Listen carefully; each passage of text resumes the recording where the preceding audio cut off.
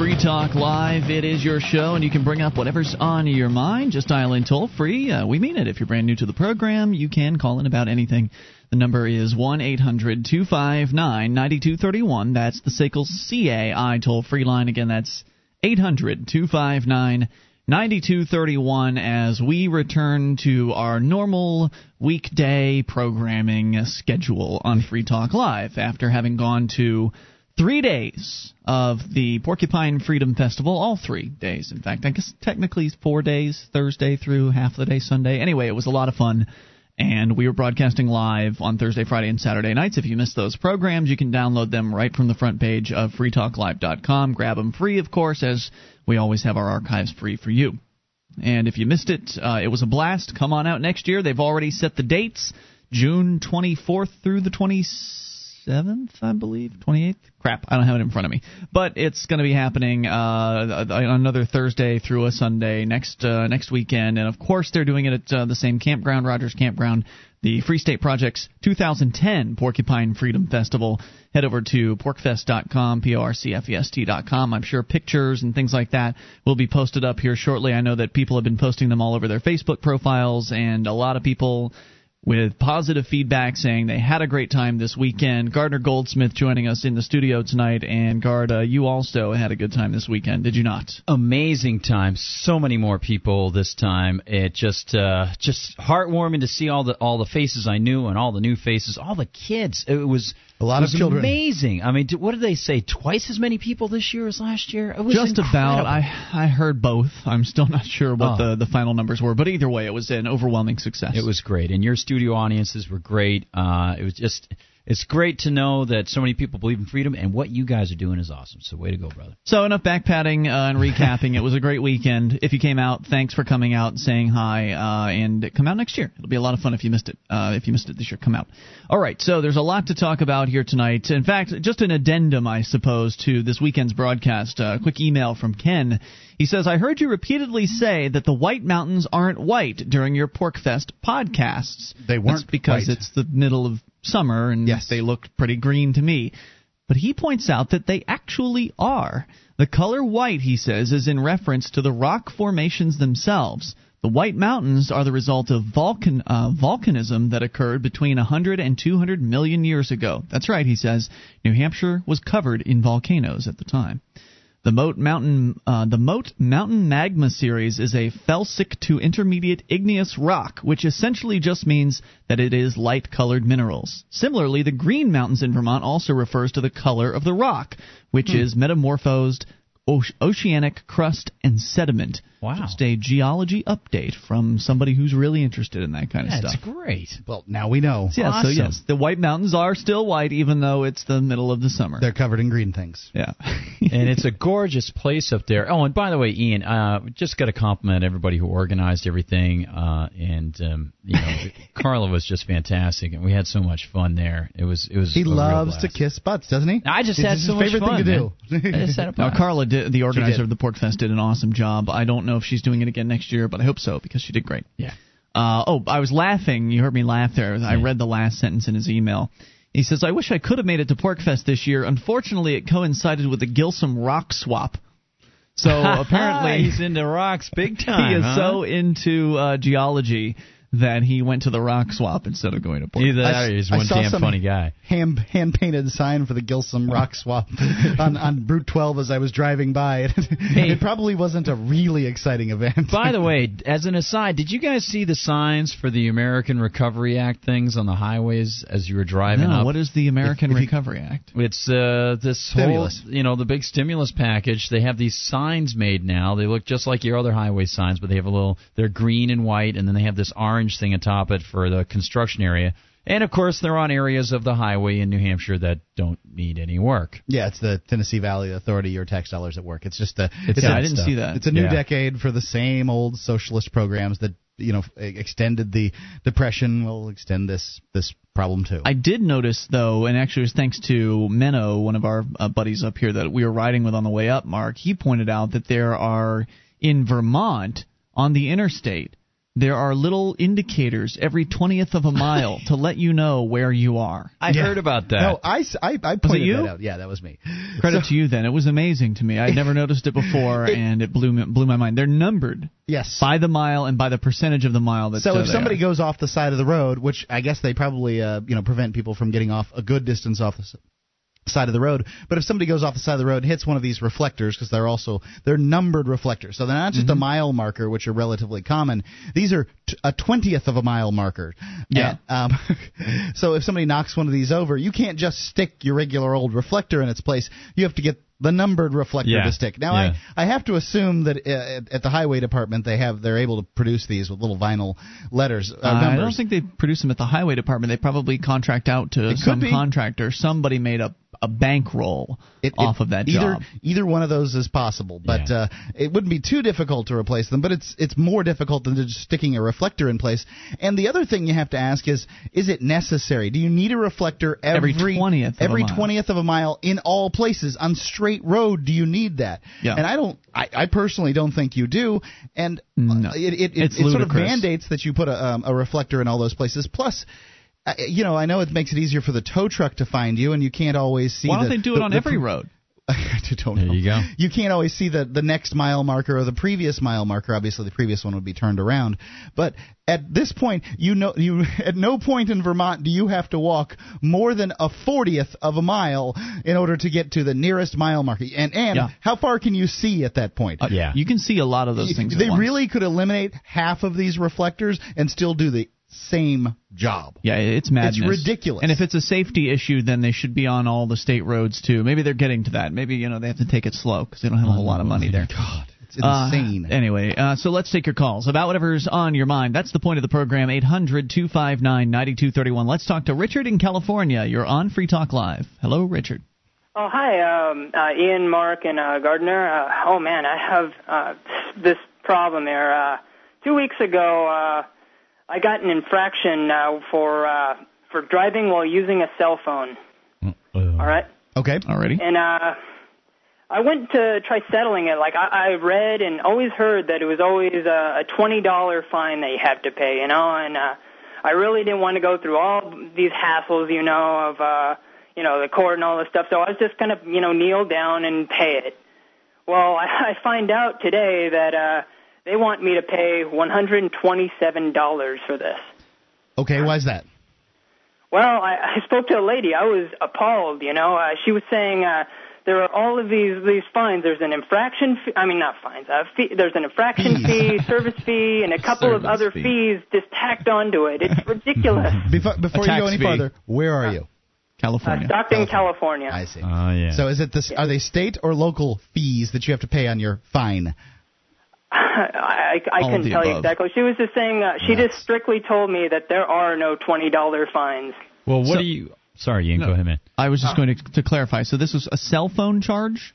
Yeah. Let me tell you what happened. I was on the phone. I mean, somebody called into me, and I pick up and I tell them I'm driving. I'll call you back. The phone call was honestly, I know it sounds like I might be fibbing or whatever, but I was on the phone for less than 15 seconds. Okay. And then by that time, a cop sniped me. He gives me that. He asked me if I've been on the cell phone. I didn't want to make it worse by lying, so yeah, I did in fact say that I was on the cell phone. I'm curious about this because there's been times I've thought about this same infraction before. What if I lived in one of these places that has one of these rules? And I don't know about you, but I've heard noises coming from the radio before and then picked up my cell phone and held it to my ear for a moment to hear whether or not it's ringing. Have you ever done that? That's never happened to me, but you've never heard a cell phone ring and then reach for yours? Then again, mine's always on vibrate, so that's probably why. Yeah, mine was on vibrate as well. Well, I don't know. I'm not asking about what happened specifically. I'm asking, has this ever happened to you, that you have heard some kind of noise that sounded like a cell phone ring, picked yours up and kind of held it to your ear to make sure it wasn't yours ringing? Apparently that's illegal, though. Oh, yeah, sure. But that's illegal, though, right? Holding a cell phone to your ear, whether you use it or not. Apparently having a cell phone in your hand is also illegal. Because you could be talking on it. Right. Does it matter whether you've actually dialed the number or are actually talking to someone or have answered the call? I don't know. I want to bring it back here, Richard, in a moment. Talk about this madness that is spreading across the country. It's Free Talk Live. Are you moving to New Hampshire for the Free State Project? Maybe you are already here and need to find a place to call your own. Mark Warden, the Porcupine Realtor, will help you find the perfect property. Do you want a home with 50 acres of land? How about an income-producing building? Perhaps a cabin on a lake or a condo in an urban area. Invest in liberty and property. Contact Mark Warden, Porcupine Realtor. See his banner ad at freetalklive.com. This is Free Talk Live, your show. You take control of the airwaves and bring up anything at 800-259-9231. That's the SACL CAI toll-free line tonight. It is Ian with you. And Guard. And Mark. And you can join us on our website at freetalklive.com. We've got a lot of features there, and we give them all away to you, including the updates. You get signed up, and we'll keep you in the loop whenever there's something you need to know about Free Talk Live. Just go to updates.freetalklive.com. Get on the list free. That's updates.freetalklive.com. Join Paul Kirchner, author of More of the Deadliest Men Who Ever Lived, as he discusses some of the world's greatest warriors and what made them so deadly at paladinpodcast.com. You can also listen to other authors such as Lauren Christensen and sniper expert John Plaster talk about their latest titles. Visit Paladin Press, where you can browse more than 800 videos on self-defense, sniping, firearms, and more. Remember, paladinpress.com. All right, so we're going to continue here. Richard is in California telling us about the recent incident with a police officer where he was sniped. And that means he was caught for talking on his cell phone. Well, actually, what it sounds like, Richard, according to your story, is you took a phone call in California where there's a state law against apparently talking on the phone while driving. Can you even use the headsets in California, or is it just a total ban? Yes, in fact, you can use a hands-free. He even questioned me on that, asking if I had a hands-free device on me when he got me with that. Now, with a hands-free device, does that mean that you're free? And I'm just trying to understand their rules here.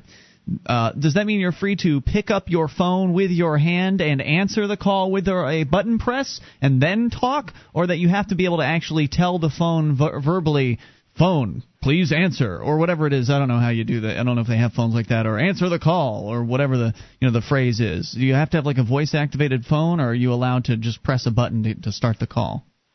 Oh, well, I don't know exactly, but I presume that they would allow me to, open up the phone, press a button to say okay to the phone, and then it goes to my ear dongle or speaker on my dash, or, Isn't that as dangerous? I mean, as far as the danger level is concerned, isn't it the taking your eyes off of the road to look and see who's calling me? Do I want to answer this? Click yes, click no. Isn't that kind of one of the most dangerous parts? Having the phone to your ear is certainly distracting, no doubt about it, but is actually holding the phone to your ear versus having the insert in your ear any more distracting? Yeah, the in and out, dialing or answering, one or the other. That's when your eyes are off the road.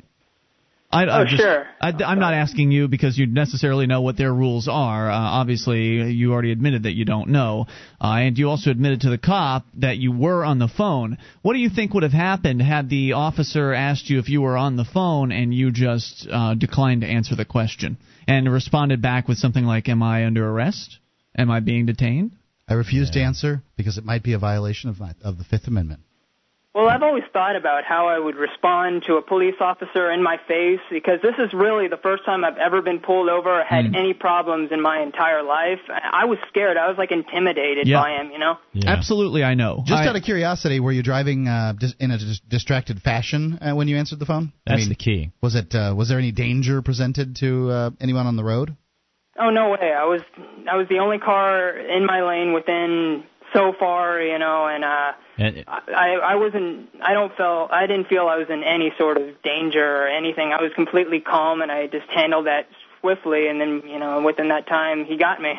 That's what I was wondering, what you were planning on doing from here in. Obviously, you're sort of wondering about that, and getting the conditions of the road is very important, because in some instances you can go to court, and if you do not want to challenge the rationale or the justification of the actual court system itself, if you just want to get out of the situation as quickly as possible, you can plead nolo contendere and ask that you have your case put on file without a finding, which is essentially that, and they do this in most states, and you just check in California, but typically what they'll do is, if they know the situation on the road, and if you give a plausible argument, say, thought it was a very important call regarding something or other. I'll plead That's no not contest. Get you out of it. Yeah, you might. In many cases, they will waive the fine, and they'll put it on file for a year. If you do anything bad, then you'll have to pay the fine within that year. But if you don't do anything bad, it'll be taken off your record. At the very least, he was only on the phone 15 seconds. Look, Your Honor, I can show you here. I was on the phone 15 seconds. This was the time that it occurred. Yeah. And I told the person that I was driving, and I would call them back. Yeah. It seems to me that I'm following, if not the letter of the law, the spirit of it, Your Honor. And I'm asking you. The spirit is to keep you from using your phone at all times, and you'll probably. I mean, you can give it a shot and see what happens. I know you hate these people, but they are human, Ian. But their job isn't human. I understand that it's their job to collect money from people, but what Gardner just suggested does allow them to find someone guilty. Even if you have to pay the fine, you still don't get it necessarily on your record. There's all kinds of things that one can do. I'm not saying you shouldn't give it a try. I'm just saying don't expect miracles. Yeah, that's all. That's a great point. Don't get your hopes up. Don't think that it being 15 seconds versus a minute and a half is going to in any way sway these people. And it depends, like I was saying, it just depends whether or not you feel comfortable in trying something like that, or if you feel philosophically that you've got to do more than that. Richard, any thoughts? Oh, well, I am going to court over this. After I was told that I was going to pay $127 for it, oh my God, I was outraged. There's no way I'm going to pay that. You might as well milk them for all. I feel pretty steadfast about it right now. Yeah, you might as well go and cost them as much money as you possibly can. I heartily endorse that tactic of people that are being harassed by the state's agents to just go ahead and cost them as much as possible, take it to trial, make them spend whatever money they need to spend to do that sort of thing. Unfortunately, it's going to be a drop in the bucket out in California because most people aren't doing that, and I think that kind of tactic makes the most sense when you're doing it along with a bunch of other people that are also doing the same thing when their time comes, if you will. But nonetheless, it's still worth it for the experience. It's worth it because maybe there is a chance it might work, or lower the amount that they extract from you. So good luck, and thank you for the call, and let us know how it works out. Thanks for the call. 800-259-9231. That's the SACL CAI toll-free line. And we continue with Slowman in Wisconsin. You're on Free Talk Live, Slowman. Hi, Anagard. Hey. I haven't heard Mark yet, so I don't know if he's there. I'm here. What's on your mind, dude? I did get a letter in the mail from the IRS. Oh, I'm sorry to hear that. Oh, that's quite all right. I don't really care, to be honest with you, but it says that my 1040-EZ does not show my original signature and that I have to sign a declaration at the end of the letter. So you sent in a tax form without a signature on it? I did sign it. I know for a fact that I signed it. So did you sign it something unusual, or was it just a regular signature? It was my normal name, and I sent that in, and then 6 months later, when they finally did get around to it here, they sent me a nice letter back saying, I have to sign this and return it under penalty of perjury. Saying that your signature wasn't good enough as it was presented, now they want you to sign something else? Yes, and I actually called the IRS to clarify this, and the bureaucrat on the phone, he couldn't explain what it could possibly be. He just says, well, the signature must be bad. Well, bad. What exactly does that mean? It means whatever I say it means. Now do as we demand. Yeah. That's exactly what he went to next. I asked him some questions about it. What exactly is the threat if I don't send this back in? And he replied, basically, why don't you just sign it? Just sign it and send it in. What's your problem? You're not scared to sign it. You don't have anything to hide, do you? The same crap they always go to. Just obey, slave. Hey, hang on. I'll bring you back, slow man. 800-259-9231. That's the SACL CAI toll-free line. I wonder how the IRS agents are little helpful phone operator folks. I wonder how they would feel if you called and said, I've got some questions and I'm recording this call. Would they still be so helpful? 800-259-9231. Not that they're very helpful anyways. The statistics. Alakeys.com is a community for self-learners. At Alakeys, you'll find tools to help you connect with people learning the same things you're learning, tutor other community members, and to make contacts that can help you find jobs. You can also earn money by sharing your know-how with others and contributing quality content. Visit Alakeys at alekese.com.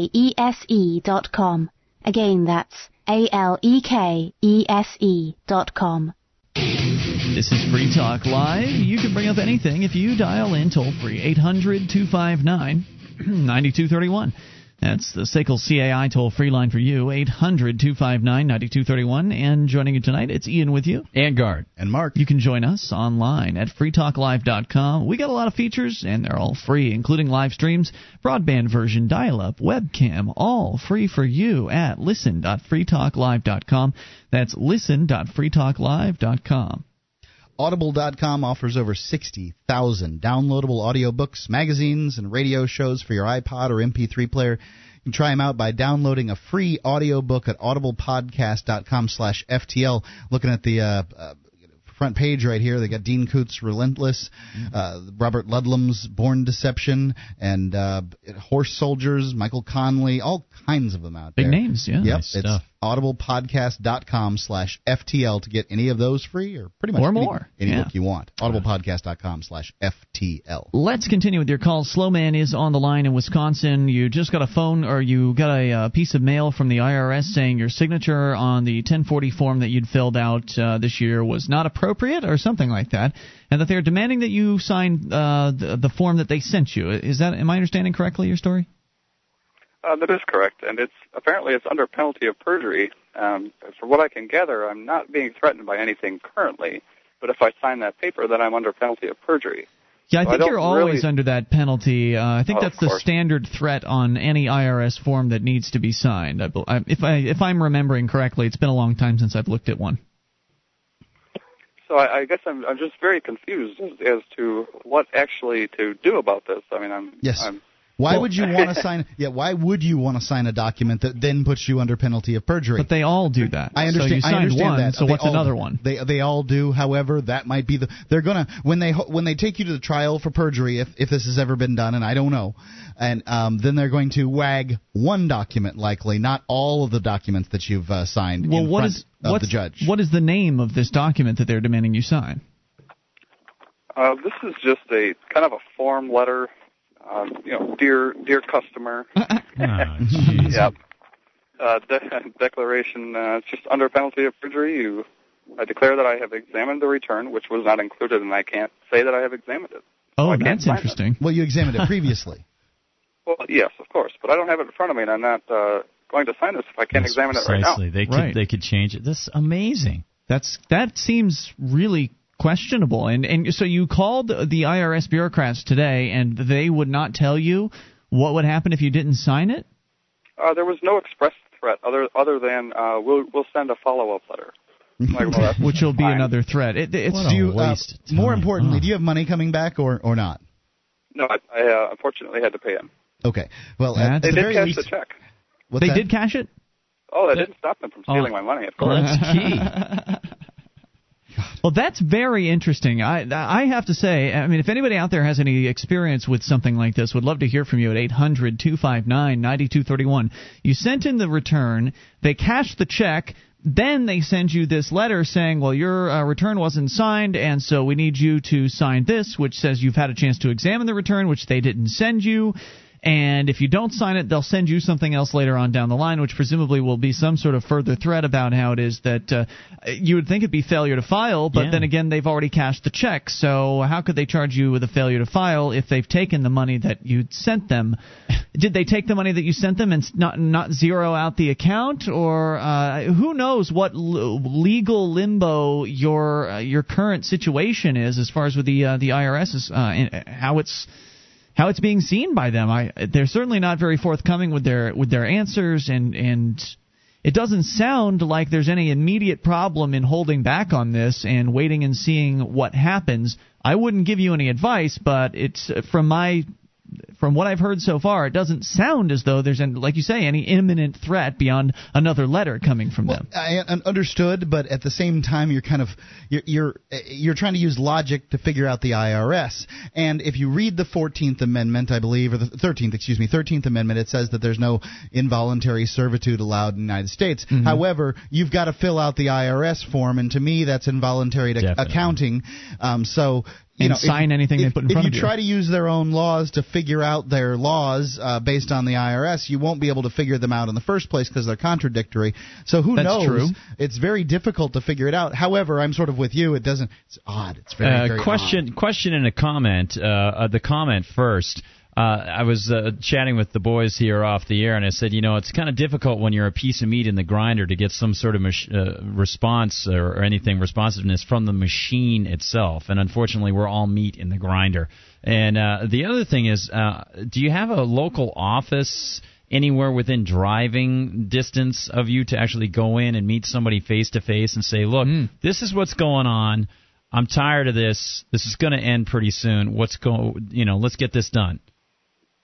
Yes, there is a local office, and now that you mentioned that, I feel somewhat inspired to drive down there and record a conversation. Yes, with that them. would be brilliant. Excellent. Not that they'll know what they're talking about either. I mean, we've seen the statistics that show the IRS helpline answers the most frequently asked questions. So they've got the 10 most asked questions of the IRS agents. They answer those questions incorrectly, as if I'm recalling correctly, 40% of the time. So those are the people staffing the helpline. If you go into the IRS office where there's just some old lady that's working the front counter or something like that, I don't know if they're going to know much more, but maybe you can get up to a supervisor and who knows, maybe get an answer out of these people. At the very least, the audio tape or videotape will be very interesting and enlightening. So, as far as I can tell, it's utterly bizarre and slightly amusing, since they're not being actually threatened with anything. Well, when you figure out, or when you take your next step, whatever it is that happens next, if you get audio or video of your interaction with the bureaucrats, shoot it up to YouTube, and then send us an email, link us to it, and call in and let us know what happened. Absolutely. All right, great, man. Good luck out there, and thanks for the story tonight. Appreciate the call. 800-259-9231. Always a good idea to keep in mind having a recording device handy upon any interaction with government bureaucrats. Ian, do you think that somewhere local in New York, or say certain sections of Boston, or Chicago, or wherever it might be, Detroit, when you're dealing with the mafia, New Jersey, do you think little families are sitting there getting together at dinner and saying, hey, I got shaken down before by the gang, Don so and so, Don Corleone, I sent them the money, but now they're saying that I didn't sign off on this sheet of paper correctly. I know I signed off. They told me I had to, or they were going to kneecap me and take my car. So now I got this letter that's saying I got to do more. I called them, and they don't know what's going on. It's the same thing. It's exactly the same thing. Except they won't kneecap you right away. I mean, they're going to send you another warning letter, and then eventually there'll be another letter. Give you the opportunity to grovel. Hey, you weren't smiling when you gave me that money. I think you ought to smile this time. Hey, but don't forget, I got something in my shoe here. You want to wipe it off for me? This is America we're talking about. I was listening to somebody a little bit earlier and talking about how she was a proud American, a proud tax-paying American. And it just popped into my head, and I said, if you were given a choice between saying that you were an American and saying you were an individual, what would some of these people choose? Great question. Where did you hear this lady? She was on a talk show coming out of Boston, and I just thought to myself, it would be interesting to pose the question, especially to these so-called patriotic people, to say, are you an American first or an individual first? Because when America infringes on that a priori existence of yours, you better think again, Well said, sir. 800-259-9231. Let's continue with your calls. Dan is in Arizona. You're on Free Talk Live. Hello, Dan. Hi, guys. Hey, what's on your mind tonight? I'm a proud sovereign individual, by the way. Excellent. I was stopped by a Tucson cop last summer, and it was radar. And it'd been a long time since I'd been stopped, and I'd never done this before. But when he came up to my truck, I had only had my window rolled down about an inch. Ooh, did he? And I had my hands on my steering wheel, and he came up and he asked me, "Do you know why I stopped you?"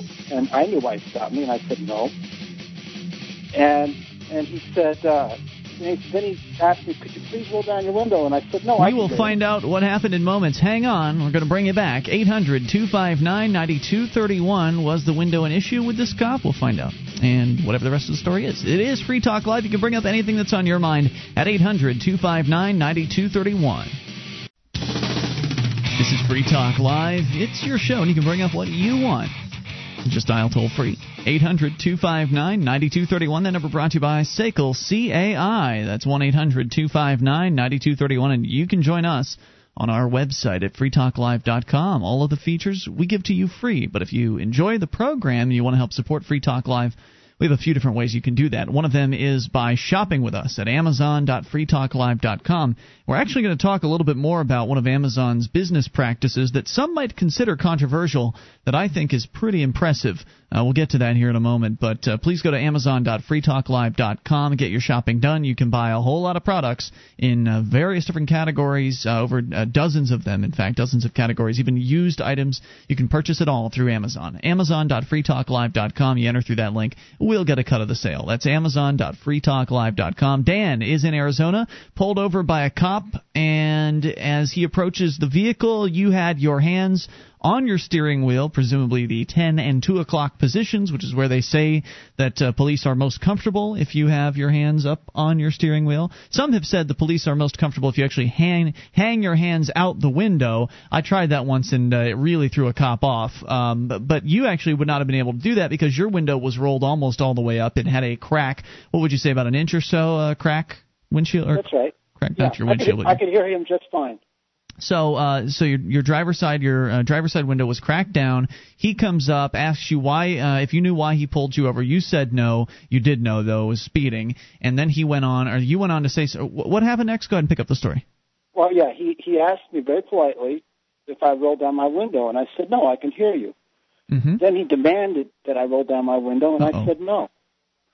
I said no, I can hear you. He says, roll down that damn window, or I'm going to open up this door. And I said, I don't think you should be able to do that. You have no probable cause to do that. And he says, I don't need any goddamn probable cause. Wow. And he says, and I just sat there, and the mistake I made was I didn't have my door locked. He put his hand on his gun and opened up my door. Oh, wow. And then I just sat there, and he says, give me your driver's license and registration. And my truck was a mess. And my registration was in my glove box, and the latch is broken, so I need a screwdriver to jimmy it open. Uh-oh. So I grabbed the screwdriver to open up my glove box, and he says, put down that screwdriver. And I said I needed to open up my glove box to get my registration. And he says, do you have a gun? And I just ignored him and got my registration for him. And after I handed him all my papers, he went to the back with his partner. I closed my door and rolled up my window again. Well, the window was already rolled up. Mm-hmm. And I obviously really frustrated him. He did not expect me to do that. Yeah, how dare you? I mean, how dare you question his demands and his commands of you? I mean, you are supposed to be an obedient little serf and do everything that he says. If he says get out of the car and do 25 jumping jacks, you better damn well do it or you'll get tasered, boy. Now, quick question. Well, the disheartening thing about the whole thing is when I relate this story to my family and friends, they get astonished and they look at me as if I did something really bad and I was really stupid. Wow, that's how they respond to you? Oh, it doesn't surprise me. It's that's a common... exactly right. Well, I guess first I have one more question that I'd like to before I chime in. Did you get the ticket? Oh yeah, I got the ticket. Now I'd like to say that I, as a convicted murderer, and I'm sure that must show up on some of their computers, less than half of the times that I've been pulled over do I get a ticket. And I think that it's I look these guys in the eyes, I smile, I say sir. I won't say it anymore. Just like an obedient little serf. Fine. I don't get the whipping. Do you understand? Do you do things like right. not bow down, rolling your sucker. window down? Maybe what your family is saying is, hey, it's dumb to get a whipping. That's what they're saying. Sure, they feel because you're still a slave and I'm still a slave today. Right. So you getting a whipping doesn't really prove anything. I mean, like it could be coming. They could be coming from that angle. Well, that's possible. I'm not sure, but I'm astonished that my family and friends just don't understand their rights or even care about them. I guess since they don't know them, they just don't know them. Well, it sounds to me like I'd relate that to you guys. Thank you. Thank you very much. Hey, thank you. Great call tonight. It sounds to me like his family was actually criticizing him. Oh, I'm not. I understand. Not... I'm talking about innately. People don't know the law because it's going to take 3 lifetimes to read all the laws. People obviously don't know it, and the guy was not. The law is obligated. Whatever the cop says it is. Right. The law is whatever the cop says it is in practicality. It isn't in rhetorical documents or the legal documents if you take these things up the line. But there's still when you look at at the Supreme Court rulings, there's still just as good a chance that the Supreme Court would say he was obligated to roll down his GD window because the cop said so. Well, isn't it interesting? At every level, Mark, the law is whatever the cop says at that moment. Then the law is whatever the judge says it is at that moment. Then the law is whatever the appellate court says it is at that moment. And then it is what the Supreme Court says it is at every moment, whatever they want it to be. And in every instance, it's up to the arbitrary whim of people. People often think that they always pose this false dichotomy. Are we a nation of laws or a nation of men? First of all, I am not a nation, okay? So shut up with that nonsense. And second of all, it's all laws are made by men. They're interpreted by men, whether it's the guy with the gun in front of you. Exactly. The whole thing is a setup, and they're enforced by the people who they gain their wealth from you. Yep. So just get over the fact that the idea that it's somehow a legal construct that's going to protect you. It's not going to protect you. It's set up to siphon away your productivity and your livelihood. Absolutely. And Ian's right when he says that I would answer in the manner of a good little serf, because that's what we all are. Yeah. Is all this guy was doing was being a bad serf. Well, what would it take, Mark, for you to draw a line in the sand and stop being such an obedient little serf? I mean, what if they asked your wife to take her shirt off? Well, at that point, you would be. For one, I think that the answer, the right answer to the cop when he says, "I don't need any GD probable cause to open, or whatever to open this door or whatever." I think that the right thing to say at that point is, "I'm sorry, I forgot to inform you that I am videotape recording this." I agree with you completely there. Because that's when he would have said, "Whoop! Holy crap! What did I just say?" Yeah. And this is being automatically streamed to YouTube as we speak. Yeah, I think people should make a point. That's when Officer Yuckerdoo is going to say, "Holy crap! I've just stepped in a big old pile of it." Yeah, and I agree with you. The problem is that at this point, the gentleman, and I didn't get his name, Dan, can call a radio show, and I believe everything he said, but nobody cares. Nothing's ever going to happen because there's no videotape of it. And if there's videotape, that's when it changes everything. Yeah, folks might want to make a point of, instead of bringing it up later on, even if it's not true, even if you have no recording device whatsoever, as the officer is approaching the vehicle, "Oh, good afternoon," you could still be friendly. Look, Mark, I want to make it clear, I'm not saying be rude. And it didn't sound like he was rude to the guy. Say, "Hey, well, I can hear you just fine. Why would I need to roll the window down? Just to do as you say." Apparently. Well, but, I think that not rolling the window down. Personally, this is it could be an imposter. This bit of advice, it could be. This bit of advice is offered in the film Busted. I don't know how to describe it. It's Busted, a Citizen's Guide to Police Encounters. Yeah, you can look it up on the internet, but it's a video and it's pretty good. I think that this is a bad bit of information. The idea of just rolling down your window a crack. All this does is goads people, law enforcement officers, the vast majority of them who are people that are very taken up with their authority. Generally, they're often people who they deal with bad folks on a regular basis. They expect to be dealing with bad folks, and these aren't people that you want to get on the bad side of. So I think that's what you're doing there when you roll down your window. Well, then why tell them you're recording? Because you're going to get on some of their bad sides by doing that. If you tell them you're recording and it's being uploaded, they might pull you out of the car and beat you up. You're holding them accountable. Rolling down the window is not holding them accountable. It's goading them. You get nothing out of it. That's one of the things I was going to ask right off the bat, Mark, is do you roll your window down? Of course I do. And so on. It does seem like that would set them off. It shouldn't, but it probably does. I love the idea. You could even just pose a question and say, officer, are you aware that you can actually videotape directly to the internet now, live? I would just say something like, as they approach, "Oh, good morning, officer. Just wanted to inform you that this encounter is being streamed live to the internet."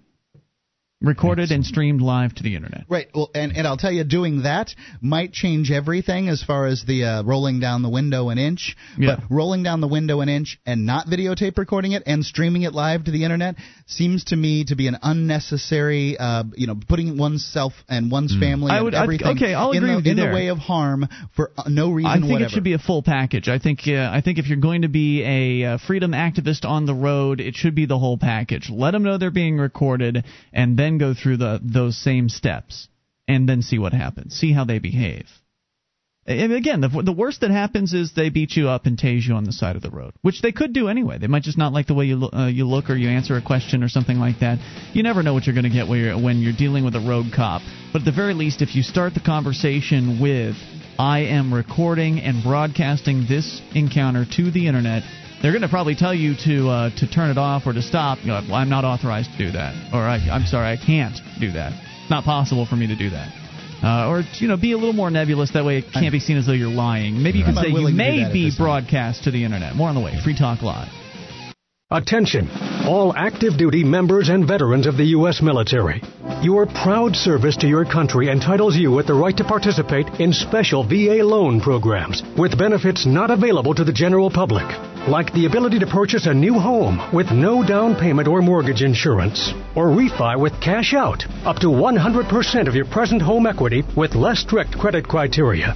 You are entitled to these benefits. Review them online at varadio.com. This is Tim Lewis from iFreedom Direct and a veteran of Operation Iraqi Freedom. I want you to know that as a member or veteran of the United States military, you've earned special rights and privileges. On your feet and get the details at varadio.com. iFreedom Direct Corporation is a private lender approved by the VA and licensed in most states. In certain states, certain restrictions and limitations apply. For a current list of licenses, disclosures, and all benefits, go to varadio.com. varadio.com. This is Free Talk Live. It's your show, and you can take control of the airwaves toll-free, 800-259-9231. That's the SACL CAI toll-free line. Tonight, it's Ian with you. And Guard. And Mark. And you can join us on our website. freetalklive.com is the place to go. The features are completely free, so enjoy those on us. Again, that is freetalklive.com. We will talk to you about anything. Otherwise, we'll bring up things interesting to us. And Gardner, tonight, you have a brief story about Amazon.com. Now, of course, we talk a lot about Amazon.freetalklive.com, which is the way you should enter Amazon if you are a Free Talk Live listener and you want to help support Free Talk Live. So Amazon.freetalklive.com. But it's the same Amazon. It's just a special portal. Now, Amazon has made a business decision within the past few days that may prove to be fairly unpopular with some people, but for me, I say more power to them. What happened? Well, just as people hear Amazon.freetalklive.com, that means that you are an affiliate of Amazon, and you have a portal to get into Amazon, and if people work I believe you, I'm an associate? An associate, yes, that's it, an associate. And if they go through you, you help bring sales to them. You mention Amazon.com, you get a certain amount back, and people can help you at the same time they're buying the Amazon products. Mm-hmm. Well, in certain areas of the United States, certain states are trying to get tax revenue out of people who do what you do in their states. I don't think you're quite correct. I think you're talking about the Amazon affiliate program, which is for businesses, but I will verify that. Yes. It's interesting because like businesses that are selling products through Amazon. Well, this is very interesting because I have two sides here. I have a link that says Amazon Associates on this article, and in the article it says affiliates. So that's confusing. It's very interesting. So I'll read this to you, and let me cite the source. This comes from techflash.com, and it says this. Amazon cuts off Rhode Island affiliates over tax issue. And Eric Engelman is the writer, and they have a little graphic that says Amazon Associates on it, but the text says, just days ago, Amazon.com ended its North Carolina affiliate program after sales tax legislation in that state. Over sales tax legislation in that state. Now the online retail giant has cut off its Rhode Island affiliates as well. Amazon is fighting efforts by a variety of states to force it to collect sales tax on the basis of its affiliate programs. So it does seem like it's the affiliates. But Amazon, now, actually, I'm sorry to interrupt here. I'm reading the actual email from Amazon. And it's a great email. And the email is to Amazon Associates, not affiliates. So according to the email, so this is people as opposed to businesses? This is like Free Talk Live. Like if Free Talk Live were in North Carolina, our Amazon thing would be dead in the water. We'd be upset about that. You wouldn't be able to do it. It's ridiculous. Well, and I like what Amazon is doing here, but I don't know if it incentivizes people in the right manner. For instance, North Carolina was getting nothing from the sales of Amazon products and then passed a law in the hopes of getting a certain percentage of the sales of Amazon products. Amazon has cut off its affiliate program in North Carolina and will therefore be paying nothing to the government of North Carolina. And nothing to its former associates. So the only person that gets punished here are the residents of North Carolina that were associates. Yes, as they should be punished for being a bunch of do-nothings who, are essentially getting the government they deserve. Right? This is what they wanted. That's a good point. That's a good point. Hey, they elected these people, right? But Amazon's standing on principle here, and they're going to be losing revenue too. That's true. They will lose some, but not much likely. Amazon's name. A lot of these people came on board. Free Talk Live came on board 5 years ago or something like that as an associate, and Amazon's name is now bigger as a result. As a result of advertising and its association with Free Talk Live and all the other associates. So Amazon has benefited in the relationship up to this point. And if they decided we're ending our affiliate program worldwide, likely they would get some kind of lawsuits against them that they would lose, because these people have. Why would they have lawsuits set against them? It's their program. They probably have it in their agreement that they can end it at any time they deem necessary. They may. Well, there's some it's a form of advertising that I don't particularly like. I don't like that companies manage to get the benefit of advertising and promotion from people, and then they can in the future decide. Now Amazon hasn't done this, but they can in the future decide that they're going to cut off that relationship. When my intention of promoting Amazon up to this point has been that I believe Amazon will be here in 5 years or 10 years, and I will be associated with them. Do you understand? Because it's not like getting a paycheck where you go and you say, well, I'll get the paycheck and I'll work today for the amount of money that I'm going to get paid, or week or month or year or whatever it is, however you get it. But that's just it. Whether it's you building your referral business to Amazon, or in another kind of very similar situation, like a multi-level marketing company or something like that. Whether you sign up for a multi-level marketing company, as we talked about that a few weeks back on the program, you're expecting that you're going to be able to build your business as an independent marketer for that company, and that company's still going to be around in 5 years. But anybody that knows that industry knows that in 5 years, that company might have disappeared, folded, or been scamming people. Who knows? They might close their doors for whatever reason. And they have no obligation to stay in business for you. I don't think they have an obligation to stay in business for you. But my question is, if they're still in business, don't you think that it's morally an obligation of theirs to continue their affiliate program and allow people who have built their business up to that point? There's a criminal gang coming in and stepping in between the agreement, and they're saying, look, this gang wasn't here before. In this case, that is true, and I'm not saying that I support Amazon in this particular case. You're saying if the gang wasn't... I'm talking about in general. If they were to just do that. Cut off on a worldwide basis. Then you should get into an agreement that has something like that. And I think clearly what Amazon is doing here... You don't have that power, though. Like I said, Amazon knows that this is going to be detrimental to them. I would like to see what sort of numbers we'd be seeing on the amount that Amazon could potentially lose by shutting these things down. There's got to be a lot. It's got to be significant. I mean, they're cutting off every single associate in one state region. And they've got 2 states now. And this is Hawaii looks like they're going to be moving this direction as well. And what is fascinating to me is that the principled stance that Amazon is taking here opens up some very interesting constitutional questions if people want to deal on the constitutional side of all this legalese and all these hassles.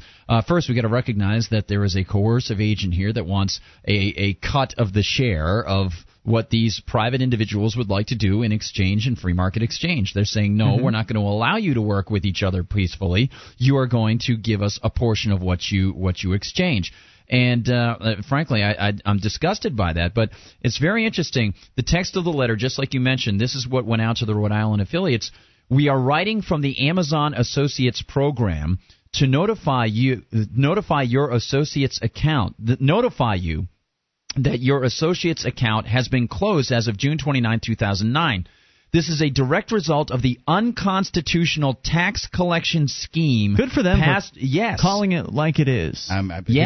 Yes, and they say passed by the Rhode Island General Assembly with a veto-proof majority. As a result, we will no longer pay any referral fees for customers referred to Amazon.com or Endless.com after June 29th. We were forced to take this unfortunate action in anticipation of actual enactment because of uncertainties surrounding the legislation's effective date. The governor could sign the bill or have his veto overridden any day now. And that is great. And it's very interesting because, when they wrote the Constitution, this is just the kind of thing that the Founding Fathers were trying to avoid, states blocking interstate commerce.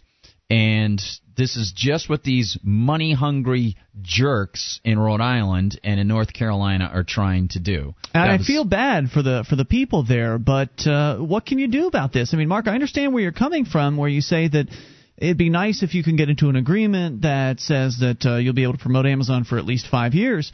But they need the flexibility as a corporation, a company that is operating internationally and certainly amongst the 50 states. They need the flexibility to where if something like this happens or if something unexpected comes up with a customer, that they can, or one of their associates, that they can just cut the ties. And you say it's not possible to negotiate that. I think you might be wrong. Really? If you've got a website, how do you get a hold of Amazon? I mean, I'd like to talk to them. There are ways to contact them. No, they actually you can't approached get anybody us on the phone who can say anything. That's not true. Actually, they approached us, and I had a phone conversation with the guy that came to us and talked to us. In our particular case, but what about somebody who's on the ground? And I don't want to use Amazon in this case because they haven't done it, but I'm sure that it's been done out there at some point in history, where in recent history, where some website had an affiliate program and then decided, we don't like this affiliate stuff, but the affiliates built them to where they were, to the point where they were able to do,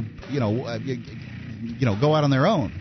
Caveat emptor, buyer beware. Don't get into that agreement if you're concerned that it might happen to you. And it should be concerned. It's a realistic concern. 800-259-9231. That's the SACL CAI toll-free line. Have you ever been left out to dry like that? Free Talk Live. This is Free Talk Live. You can bring up anything. Just dial toll-free to 1-800-259-9231. That is the SACL CAI toll-free line. And joining you tonight, it's Ian with you. And Gard. And Mark. You can join us on our website at freetalklive.com. All the features we give to you free, so enjoy those on us. Again, freetalklive.com. Features including the Shrine of Female Listeners, the dozens of ladies who've taken the time to send us their validated photo to prove they listen to the show. Head over to shrine.freetalklive.com. See it for yourself. That's shrine.freetalklive.com. SACL CAI has a full-orbed approach to account recovery. It's really three companies in one. They do collections, early out billing, and they purchase charged-off receivables. SACL knows that the way they treat your customer reflects on you. Their staff is respectful, they record every call, and they have the best equipment money can buy so that your business is handled as efficiently as possible. You can see their banner at freetalklive.com. SACL CAI. All right, so we've been talking about Amazon making the decision to shut down their associates programs in the states of Rhode Island and North Carolina because of what the legislatures are doing there. Essentially, as Amazon puts it in their letter to their associates, they call it an unconstitutional tax collection scheme. And that in the event that North Carolina repeals this tax collection scheme, we would certainly be happy to reopen our associates program to North Carolina residents. So they're basically telling their associates, hey, sorry, look, we want to do business with you, but there's this criminal gang coming in here threatening to extract more money from us and our customers, and so in the best interest of our customers, we have to sever, and our bottom line, of course, we have to sever this relationship. Clearly, they don't want to do it, and what I might recommend to our listeners, if they happen to be Amazon associates in Rhode Island and North Carolina, is that you just sign up again with a different address. You don't have to have. You can do a direct deposit. Open into a your P.O. account. box in Massachusetts. I don't even know if you have to go through that. You may just be able to get away with just putting an address in that, just changing your address to South Carolina or something like that. As long as you're getting the your direct deposits, then it's just going straight to your bank account. They don't have to mail you a check to an address that's in the banned states. I don't know if that would work, but it's an idea worth investigating. But then we came up to this issue, Mark, where you're saying you believe it's bad business when, and again, leaving the criminal gang out of the picture of this discussion, you're just saying, in general, an affiliates program being shut down on the affiliates is bad because the affiliates have spent a lot of time building the brand, building the image, promoting this corporation, fill in the blank, whatever the affiliates corporation is. That they've been putting all that effort into doing that, and it's just not nice for the program to be shut down like that. Is that what you're saying? It is. I don't like that the conversation has gone this way while we're talking about Amazon, because simply we were talking about affiliate programs, and I don't want to include Amazon in this. I'm not besmirching the name of Amazon. I'm just saying that I don't particularly like these affiliate programs that have these what in the industry are called per action revenue share or per inquiry, or have somebody fill out a website, whatever these things are. I don't like that form of monetary compensation because I feel that it is in some ways immoral. The actual affiliate program itself is immoral, or the cutting off of the affiliate program? I'm confused. I think that one can do it better in better ways than others, and big companies that offer it, like Amazon, for instance, that don't cut off their affiliates, I don't feel they've done anything wrong. I don't have any bad feelings about them or anything like that. However, being in the advertising business, I get all kinds of offers for all kinds of different advertising that aren't, pay for the commercial. And I don't like them. I have a real problem with ones that say, well, we'll share money with you if you can get people to buy from us. And when you're talking about Amazon, Amazon's got a business model that works, and people are going to buy from them whether they buy through us or not. Mm-hmm. Do you get it? Yeah. So we get a great deal of besides promoting Amazon, we get a lot of stuff that people that we're going to buy from Amazon anyway. They just buy through us. So the money would have gone into Amazon's pocket. Instead it's going into ours. So but we are still building their brand. We are, but there's a push pull in it that I do like. But I think that it's not immoral because you know up front what you're getting into. I mean, you know that you're getting into whatever the company is, that the agreement you're getting into has you as an independent representative for that company. You may not be authorized to. Yeah, well, you could become just a promotional thing for them, and then they can pull out and use you up. And you know that in advance, right? I mean, you are aware that is a possibility, that your percentages, whatever they are, 1%, 10%, whatever commission you're getting off of sending them sales, could end the next day without warning. And so any amount of time you spend pouring into building that could be completely neutered at a moment's notice. And I think that you should know that in advance. And I think, Mark, you're suggesting they're maybe somehow covering that up, or... Well, I guess immoral, now that you pointed out, is probably not the greatest word. However, it is a relationship that is unequal and therefore rife with the possibility of immorality. I think that there are police officers out there that are not immoral. However, the relationship of police officer to citizen serf is one that is prone to immorality. See, I would just bring up a distinction there because, unfortunately, that starts to have a bearing into the political economics front. In any of these voluntary exchanges, I wouldn't say that anyone has any sort of a power over anybody else. You're all voluntary movers on this. And there are differences, certainly. I'm just saying that it's a relationship that's right. Do you think that you can do something immoral in a voluntary relationship? I mean, that you can build. You can certainly defraud people and things like that. This is where I think reputation is so advantageous. This is why the market works so well. The more open the market is, and the more participants you get, and the more vocal they are, these unscrupulous, I would probably say just sort of an unscrupulous dealer. Fine. These unscrupulous dealers will get bad reputations. They'll say, hey, you know what, they use these guys up, they use people up just to be able to get their name out there, and then they move on. Hopefully these bad movers will recognize that it is not to their advantage to do this, because they'll gain a bad reputation, and the good guys gain a good reputation. And that's incumbent on us in the marketplace to be able to spread the word about the good guys and the bad guys. It doesn't change the fact that in that process that some people get maybe not hurt, but they are the ones working with the unscrupulous dealers who are used as an example of this is how unscrupulous dealers work, and I consider that a bad thing. I don't want to be that guy, and I recommend that people not be that guy. Well, anyone I speak to. Yeah, I see where you're coming from. Amazon, in the case of Amazon, that's our affiliate. That's one of our affiliate programs. And I'm not talking about Amazon. No. I like our relationship with Amazon. Your relationship with Amazon. They've been great to Free Talk Live. The program works very well. I highly recommend it for anybody out there that's trying to raise funds for their website.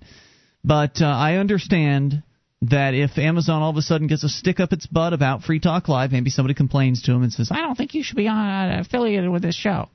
And they take a look at us and, oh my God, what were we thinking to accepting these guys? Because they have to approve every website that comes on board, and then they maybe get cold feet about being affiliated with us. Well, there goes $1,000 a month out Free Talk Live's doors, and there's not a damn thing I can do about it. Maybe you should pick up that telephone and just call the guy that you were talking to previously that contacted you and made it so easy to sign up and say, hey, I'd like to modify our agreement to where you're not able to just drop me. But whenever you I don't feel care. Like it. It's not my business. I already agreed to their agreement. It's we're making money for them, they're making money for us, everything's fine, and if they decide they don't want to be affiliated with us anymore, I wouldn't want to force them to be affiliated with us. And that's something that really bugs me about some of the kind of business practices that go on behind the scenes in the talk radio business. A lot of syndicates use their muscle and the strength of the shows that they have on to force other shows down affiliates' throats. Scram downs is what they're called. Yeah, and I just feel like that's a bad way to do business, just forcing things on clients, and it just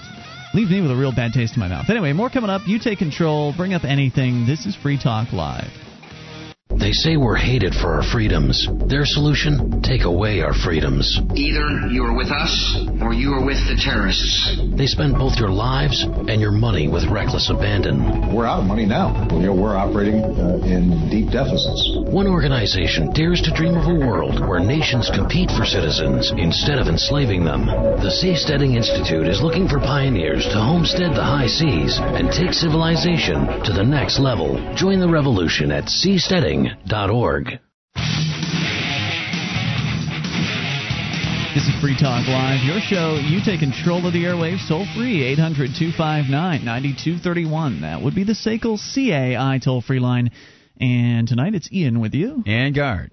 And Mark. You are invited to join us on our website at freetalklive.com. We've got a wiki with over 1,800 pages created by listeners just like you. Head over to wiki.freetalklive.com and get interactive. WIKI wiki.freetalklive.com. What if you found out that the best liberty activists from around the world were moving to the same place in order to achieve liberty in their lifetimes? Would you want to join them? It's happening, and you can be a part of it. Join the Free State Project at freestateproject.org. That's freestateproject.org. As we go to Jeremy in Rhode Island, you're on Free Talk Live. Hello, Jeremy.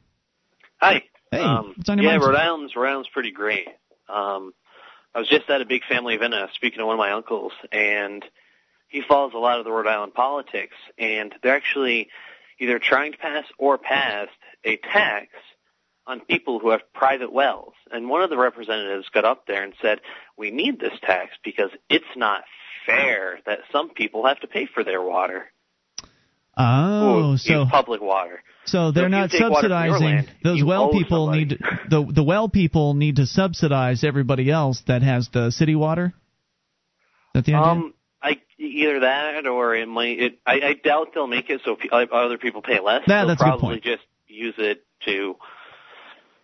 It's just not fair that they're paying. It's just not fair that they're not paying as much as everybody else in taxes, basically. Yeah, and that's pretty much the mindset in Rhode Island. So. Wow, taxing private wells. That's amazing. So what do you think about this Amazon banning the associates programs in the state of Rhode Island, not allowing people to send them referrals for a cut anymore?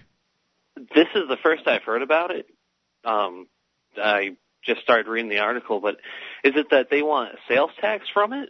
Or? Yeah, it's essentially a sales tax application type thing. Yeah. Rhode Island decided it wanted to start collecting tax on the sales that were generated through Rhode Island-based associates, so that way they could get a piece of Amazon's action. And Amazon basically said, well, screw this. We're not going to do our associates program in your state anymore. Oh, well, that's Rhode Island. They don't really think before they act. You know. All right, man. Well, anything else on your mind tonight? No, I just want to throw it out there. It just, it's kind of the mindset of these representatives that, any way they can take money, even if you're taking something on your own land. Thank you for the call tonight, Jeremy. Appreciate hearing from you at 800-259-9231. That is the mindset. Although it's absolutely ludicrous. We have water, and you need to subsidize our water, even though you've got water. What? That doesn't make any sense. Although sometimes it's not just about money. Sometimes it's about morality. Isn't it, Mark? You've got a story that ties into that. Yeah, this is from... someone else's morality, by the way. Someone else's morality, not your own. Reason.com from Sean McHomer. Dressed in a low-cut pink skirt, shirt, tight black booty pants, and thick plastic platform stilettos, Stephanie Babinez didn't look the part of a political rabble-rouser. Yet an activist is exactly what Babinez has become when her efforts to help women shape up through fully clothed, decidedly G-rated, stripper-inspired aerobics run afoul of overzealous officials in the small western Pennsylvania town of Mars. Mars. That's my favorite part of this whole story. Is this where they make the Mars candies? I don't know. M&M Mars. I just love that this story's so far out. It's not. It's on Mars. Okay. This unyieldingly perky 31-year-old entrepreneur standing in a small forest of steel poles that shoot up from the floor of her mirrored dance and fitness studio has taught dance-phobic authorities an expensive lesson in a federal court. It's pretty surreal to get calls from the New York Times and Wall Street Journal. Never mind Dr. Phil, Jerry Springer, and America's Got Talent. Babinus laughs. Leaning back beneath a bookshelf filled with such revolutionary tomes as The World According to Mr. Rogers and The Housewife's Guide to Practical Striptease. It's not attention I went looking for. A few years ago, Babinus was a senior executive at a financial services company, nary a feather boa dancing in her head, struggling with an 80-hour work week that severely depleted her enthusiasm for the gymnasium. One night over dinner, a friend mentioned that pole dancing had become a hot new fitness trend. On a whim, Babinus purchased a pole online. I thought it'd be something silly to laugh about with my friends, she said, until I started losing weight like crazy and fitting into the cute jeans. With the fire of a convert burning in her rapidly shrinking belly, Babinus took a pilgrimage to Las Vegas studio of fitness pole dancing's grand doyen, Fiona Mondley. No, the studio of fitness pole dancing. Yeah, whatever. I like this article. It's well written. So this is not supposed to be sexy? This is not a sexy thing? This is like... You said it was G-rated? Are aerobics classes sexy? No, but so the intention is not to... My goal is to sit on the recumbent bike that is closest and faces class? Towards whatever women's fitness class there is. Yeah. And a lot of guys do this. It's nothing unusual. If you're going to sit... You mean lurk creepily in the YMCA? It's so common, it's not even that creepy. Yeah, that's why curves was invented, because women would not... They don't appreciate that. Yeah, that's not cool. All of them do. Well, never mind. I'm not going to go into women's Ladies, fitness. if you ever see Mark in your gym, now you know. Now you know what he's doing there. I hate aerobic exercise. Just hate it. It's so boring to me, especially on the machines. I just do not enjoy it. I can't read because it kind of gives me a motion sickness thing. I find TV boring. What do you want me to look at? I find women dancing compelling. Hey, I'm not blaming you for it. You're saying. A man. He's very defensive. Methinks the man doth protest too you're much. You're a man. What am I protesting? I've already told you I like to watch women dance. I'm just saying they should beware. That's all. All right. Not that you're that lecherous or will do anything beyond just watch. So anyway, you were asking whether it was sexy or not. Anyway, one night I've lost my place. So it is not Thank intended goodness. to. So this isn't intended to. This is just for losing weight. It's not to install a pole at the house and titillate the husband. I guess it would be, right? I mean, to some extent. It could be, yeah. I mean, one could certainly do that. One might use the skills that one learns in pole dancing. The group pole dancing class that this woman teaches to titillate one's lover at home. However, this is a pole dancing class for people who want to get in shape. Right, so it's not advertised in that way, not advertised in turning on your husband kind of thing. Right. Babinus printed brochures, began teaching what quickly became overflow classes 3 nights a week at a local dance studio. Realizing she needed a place to stake her own pole, Babinus rented space to pursue a more expansive, vampy fitness vision, including power lap dance, challenge your core and unleash your inner vixen, yoga, belly dancing. That's definitely advertised towards increasing the sexual appetite of one's partner. But what difference who cares? does it make? Right, I'm just trying to understand how it's marketed. That's all. These are classes for adult women. Yes. The vast majority of these clients, I've worked in gyms for years, and I can tell you that the vast majority of the clients that come through the door are adult women participating in adult female activities. You're not talking about 14-year-old girls there. Those girls should be participating in high school sports.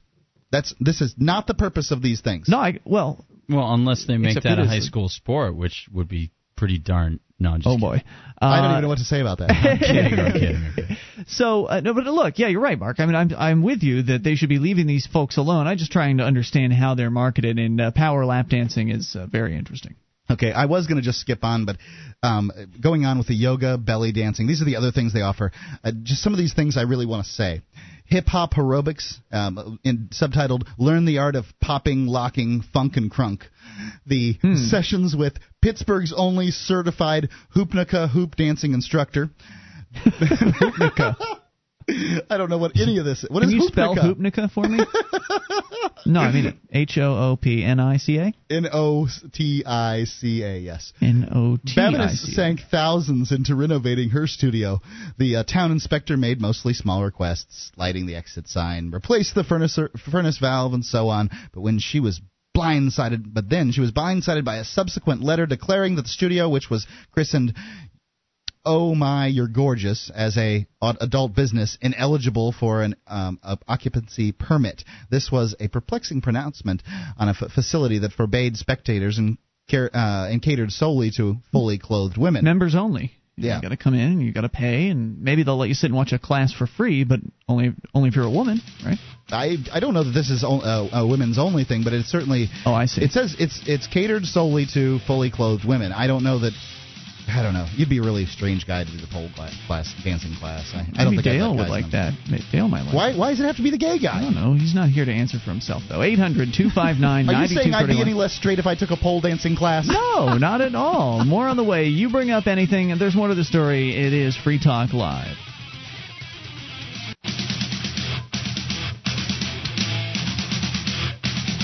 This is Free Talk Live. You can bring up whatever you want. Just dial toll-free 800-259-9231. That's the SACL CAI toll-free line. It's 1-800-259-9231. And tonight it's Ian with you. And Gard. And Mark. And you can join us online. If you like the show and you want to help support Free Talk Live, you can do that by becoming an amplifier for as little as $3 a month. Head over to amp.freetalklive.com to learn more about the Free Talk Live AMP program. You'll get perks like access to the AMP-only call-in lines, chat room forum, and more. If you were at the Porcupine Freedom Festival, you would have had access to some free alcohol from Jason Osborne at SACL CAI, is another AMP perk.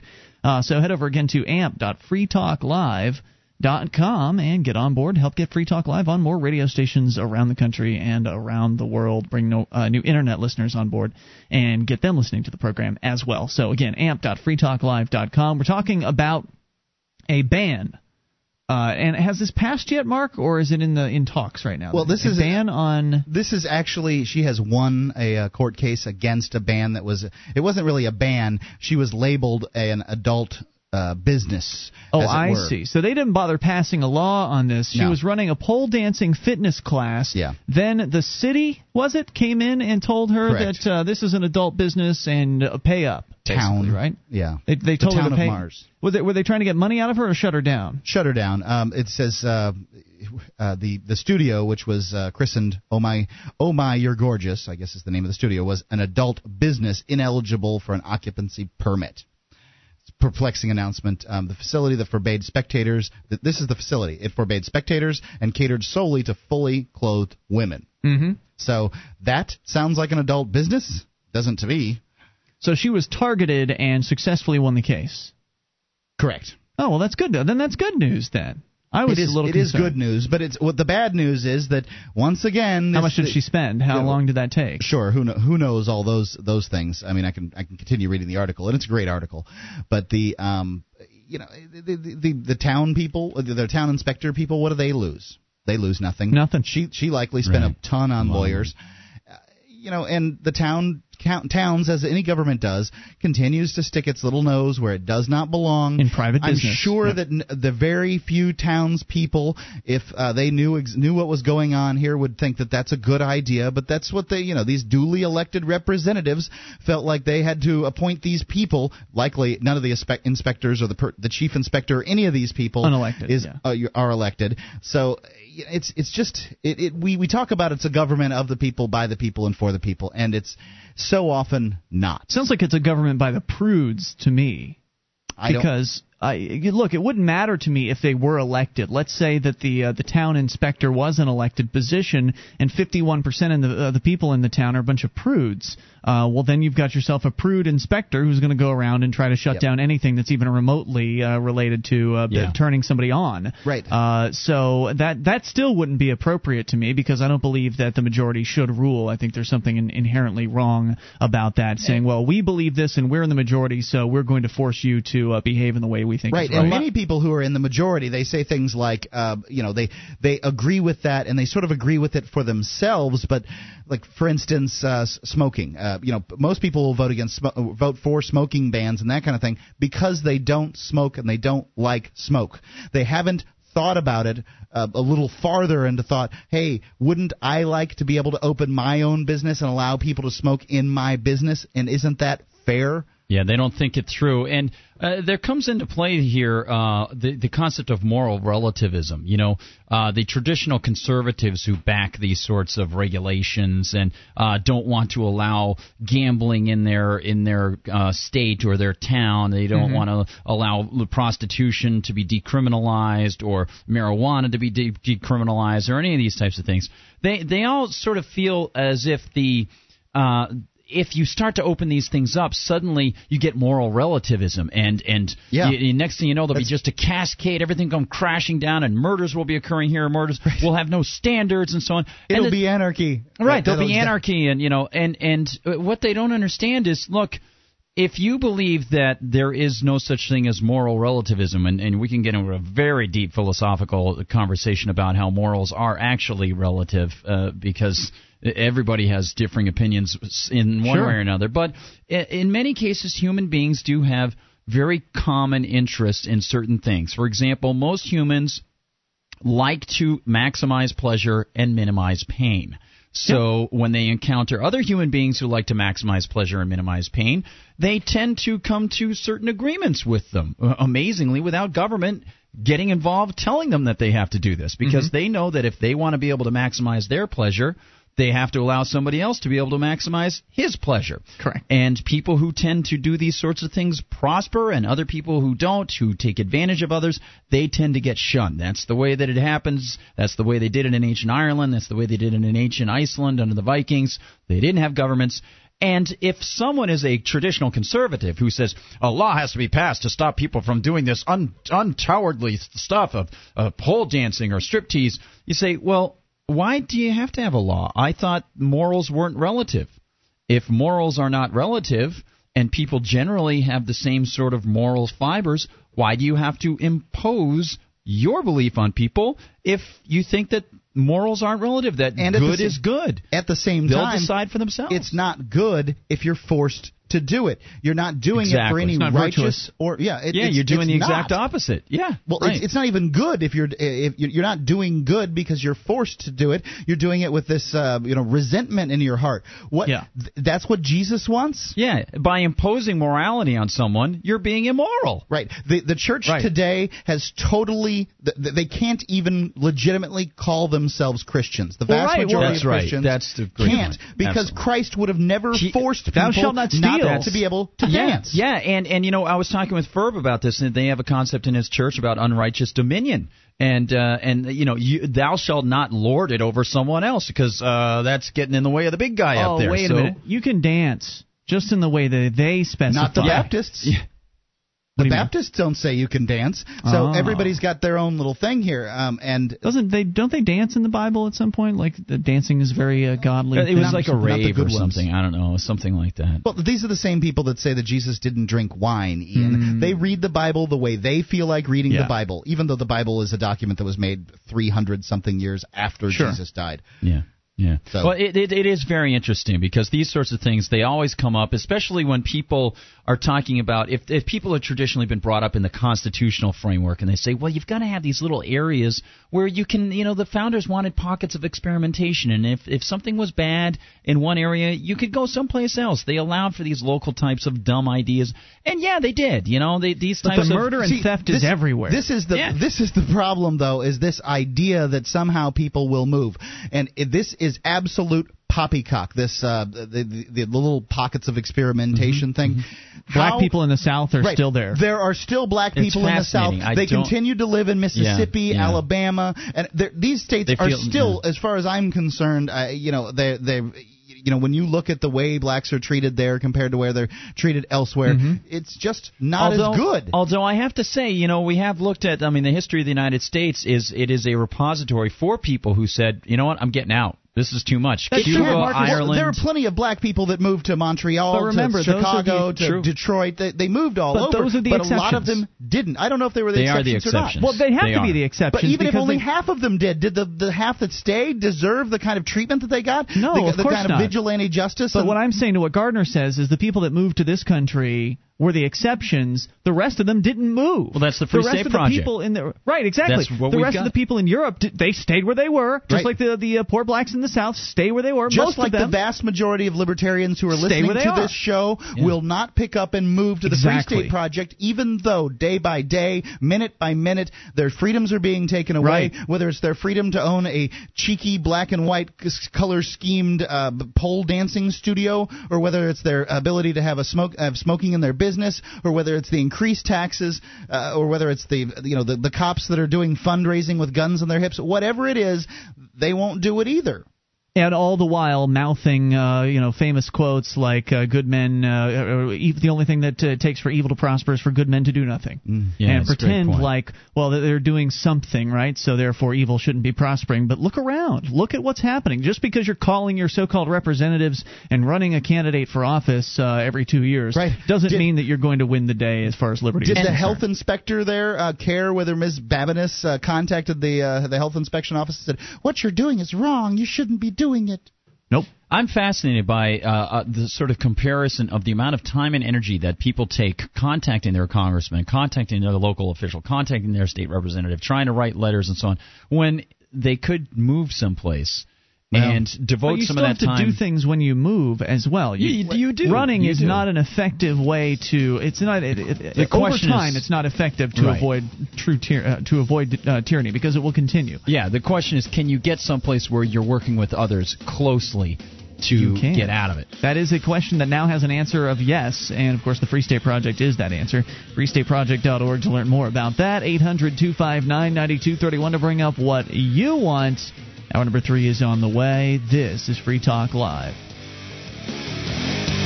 This is Tim Lewis from iFreedom Direct and a veteran of Operation Iraqi Freedom. On your feet!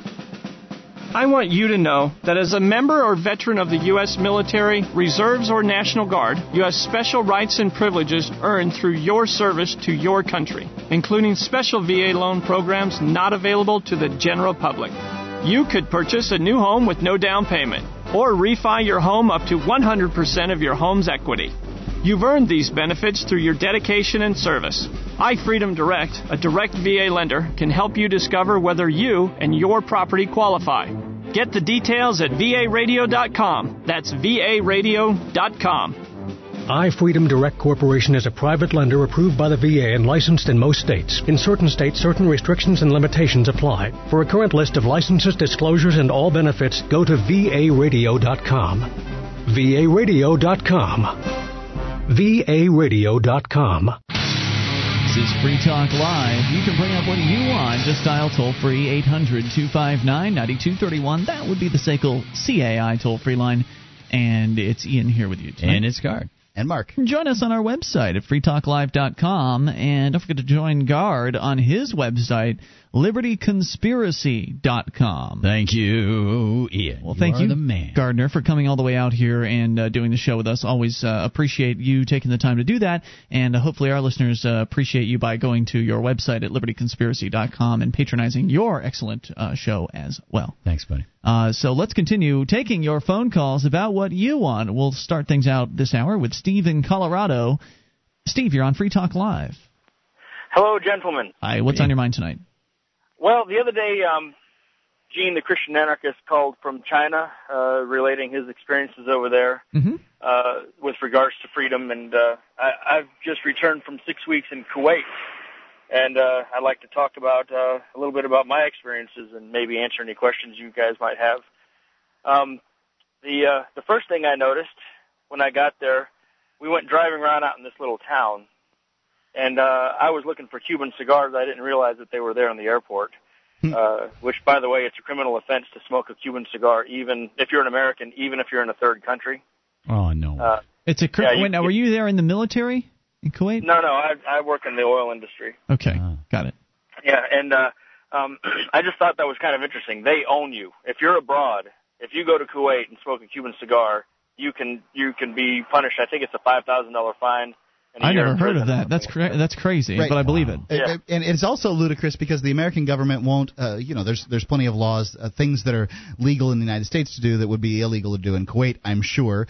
And they don't protect you from the Kuwaiti laws while you're over there. They just enforce other new laws on you while being out of the country. Yeah, but you have a different, you have a new stratum of laws applied to you all of a sudden. See, but the thing is, you work in the oil industry, so we want to make sure your life is as bad and nasty as possible. You evil, money grubbing oil jerk. That's there we go. You got it. Yeah. Well, I worked with. One thing is they had a random suspicionless police checkpoint, and so all of us in the car. There was 2 Egyptians and 1 Pakistani, and they checked the Pakistani and the Egyptian guy's papers, and they did not check mine because I'm an American, and they love Americans over there. But in my estimation, they love them for the wrong reasons. They love us because we have an interventionist foreign policy, and they think that's fantastic. In fact, when you're driving down the highway in Kuwait, one of the things that you'll see from time to time is a sign in Arabic and English that says, "God bless the United States Army. God bless the United States military." Wow. You cannot talk sense to a Kuwaiti about U.S. foreign policy that I have found. Well, now, likely they feel, and this is how it is when you employ force, political force, whether no matter how it is. And in the case of Kuwait, it makes perfectly good sense to me. Some people are happy about it, and some people are sad about it, and some people are dead. And and the Kuwaitis happen to be the ones who benefited. I'm not saying that Iraq going in there was a good thing. I'm just saying that getting involved in it isn't any of our business at all. Exactly. I remember on the Harry Brown show, Harry Brown, the former Libertarian presidential candidate, who had a show on GCN Network. I remember some lady called up and thought that she had the ultimate slam dunk in a debate with Harry about the war, and she goes, "Look, I over there, and those Kuwaiti people, everywhere I went, they were thanking Americans and they were praising us and heaping love on us and respect and all this stuff." And Harry goes, "Of course, if you take the side in any conflict and you help the one side become victorious, of course that side's going to think that you're amazing and wonderful and great and fantastic." Right. If you step in between in a fight between 2 7-year-old boys that hate each other and are going at it and trying to kill each other, and you step in and you punch one of them in the head and say you're bad, and then you tell the other one you're good, go ahead, kick him some more or whatever, then the one kid's going to think you're great. Yep, you got it. You've helped him. There was a few other little things that I noticed. One of them is that Coca-Cola, which I don't drink a lot of soft drinks. Once in a while I do drink, maybe once or twice a month actually. And I noticed the Coke tasted different, and I looked at the ingredients, which are printed in Arabic and English. Sugar. And they use real sugar. Yeah. Because why? They're not a sugar-producing country, so why on earth would they have a sugar tariff? A tax on sugar? They don't, on imported sugar. It's incredible, isn't it? The place where they don't produce sugar, you can get sugar in. I mean, the government is so completely counter. It's so upside down.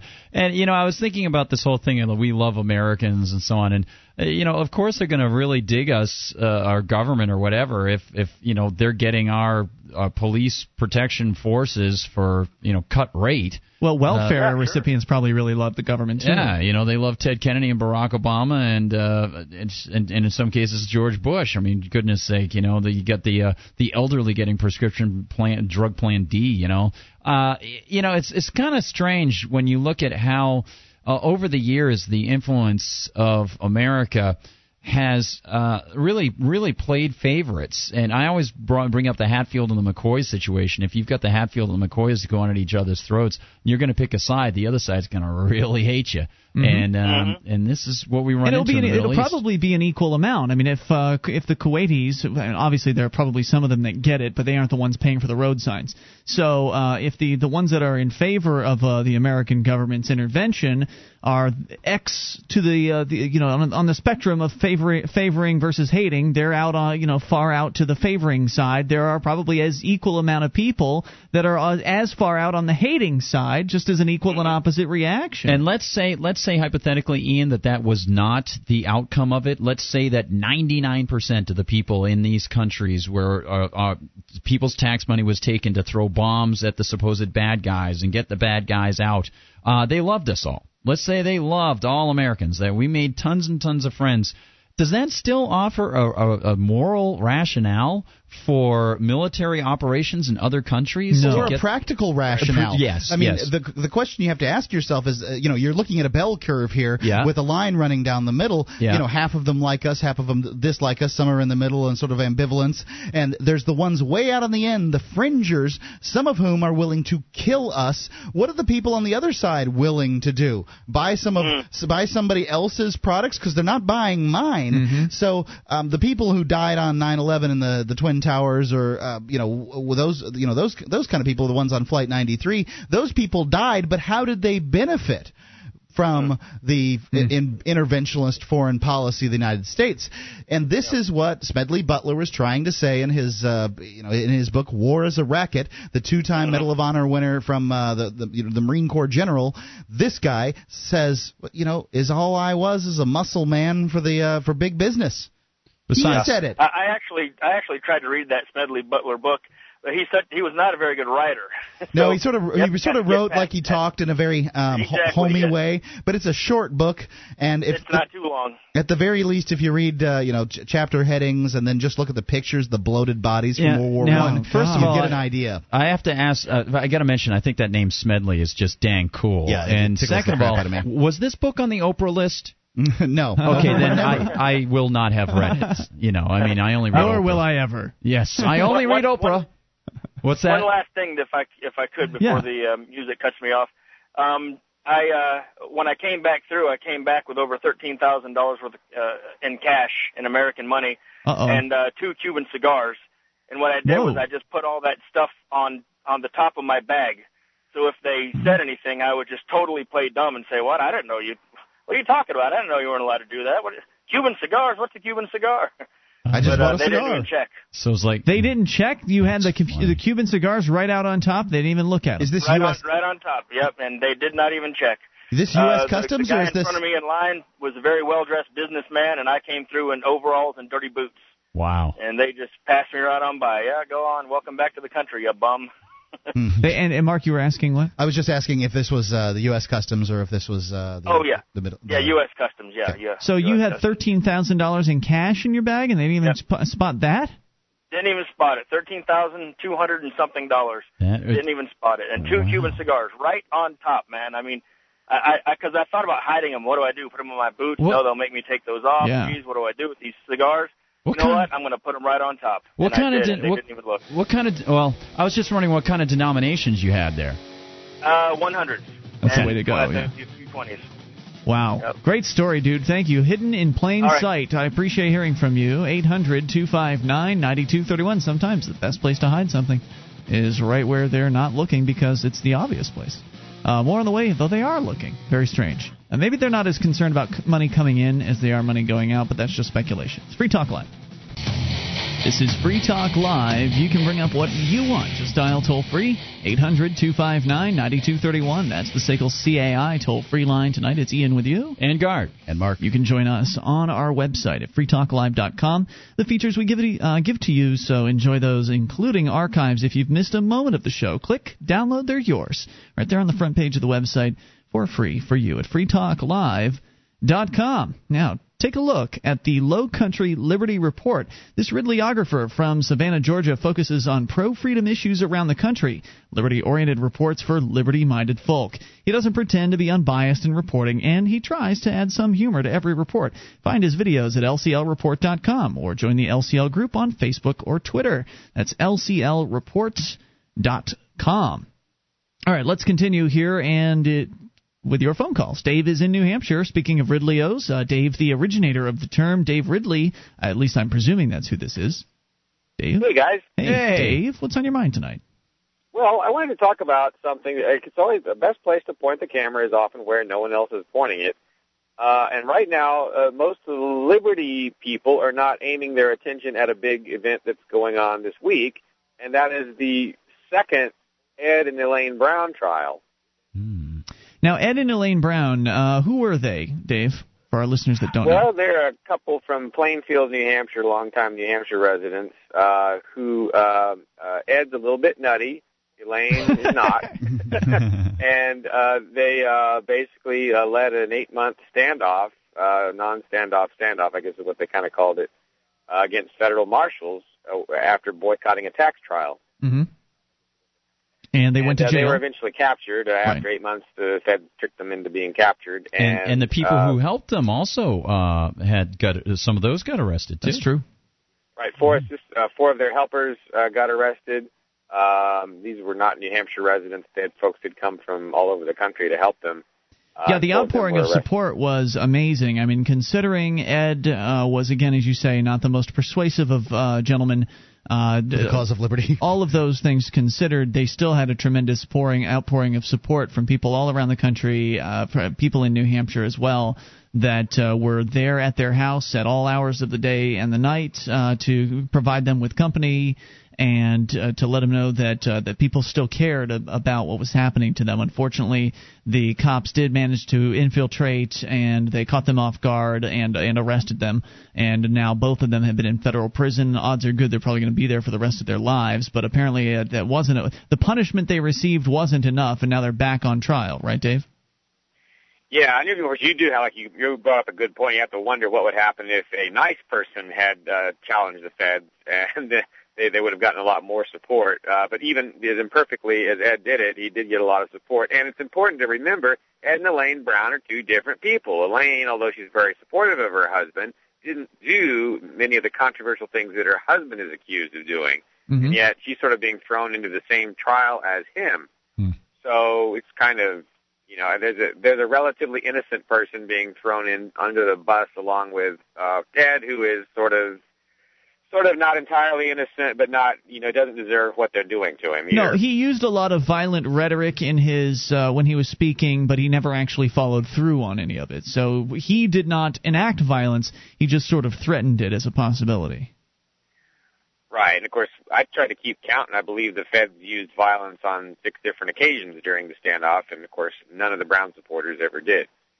This is all true, but it just goes to show that there's no real benefit at all, even to using violent rhetoric as part of your activism for freedom, and that's heard quite frequently among this movement. Well, they come for my guns, bullets first, and all those kinds of saber rattling talk. Look where it got Ed Brown. Yeah, it's just talk. But anyway, I do think it's important not to forget about them. I think it's unfortunate that folks haven't stayed, as in touch with what's going on as they probably could have. Do you know where things stand at this? I'll probably go to the trial either tomorrow or the next day and just sort of, try to report what I see as best I can. There's not much else I can do. Do you know what this is going to be about?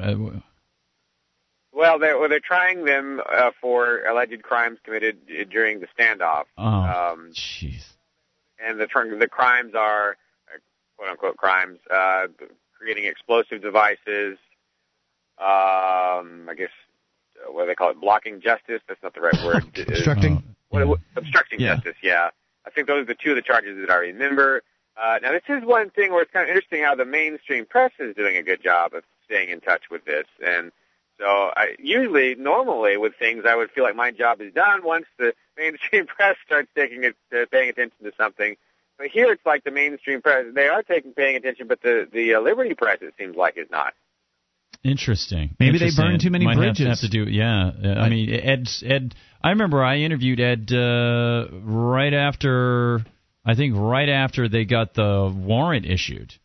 Mm-hmm. We just got him for like 5 minutes when I was doing my radio show in New London, and he had a sympathetic ear with me, and he was like really intense. And he did an interview with a guy down in Boston who was trying to be sympathetic to him, and he was very, very defensive. And he kicked you out of his home, Dave Ridley.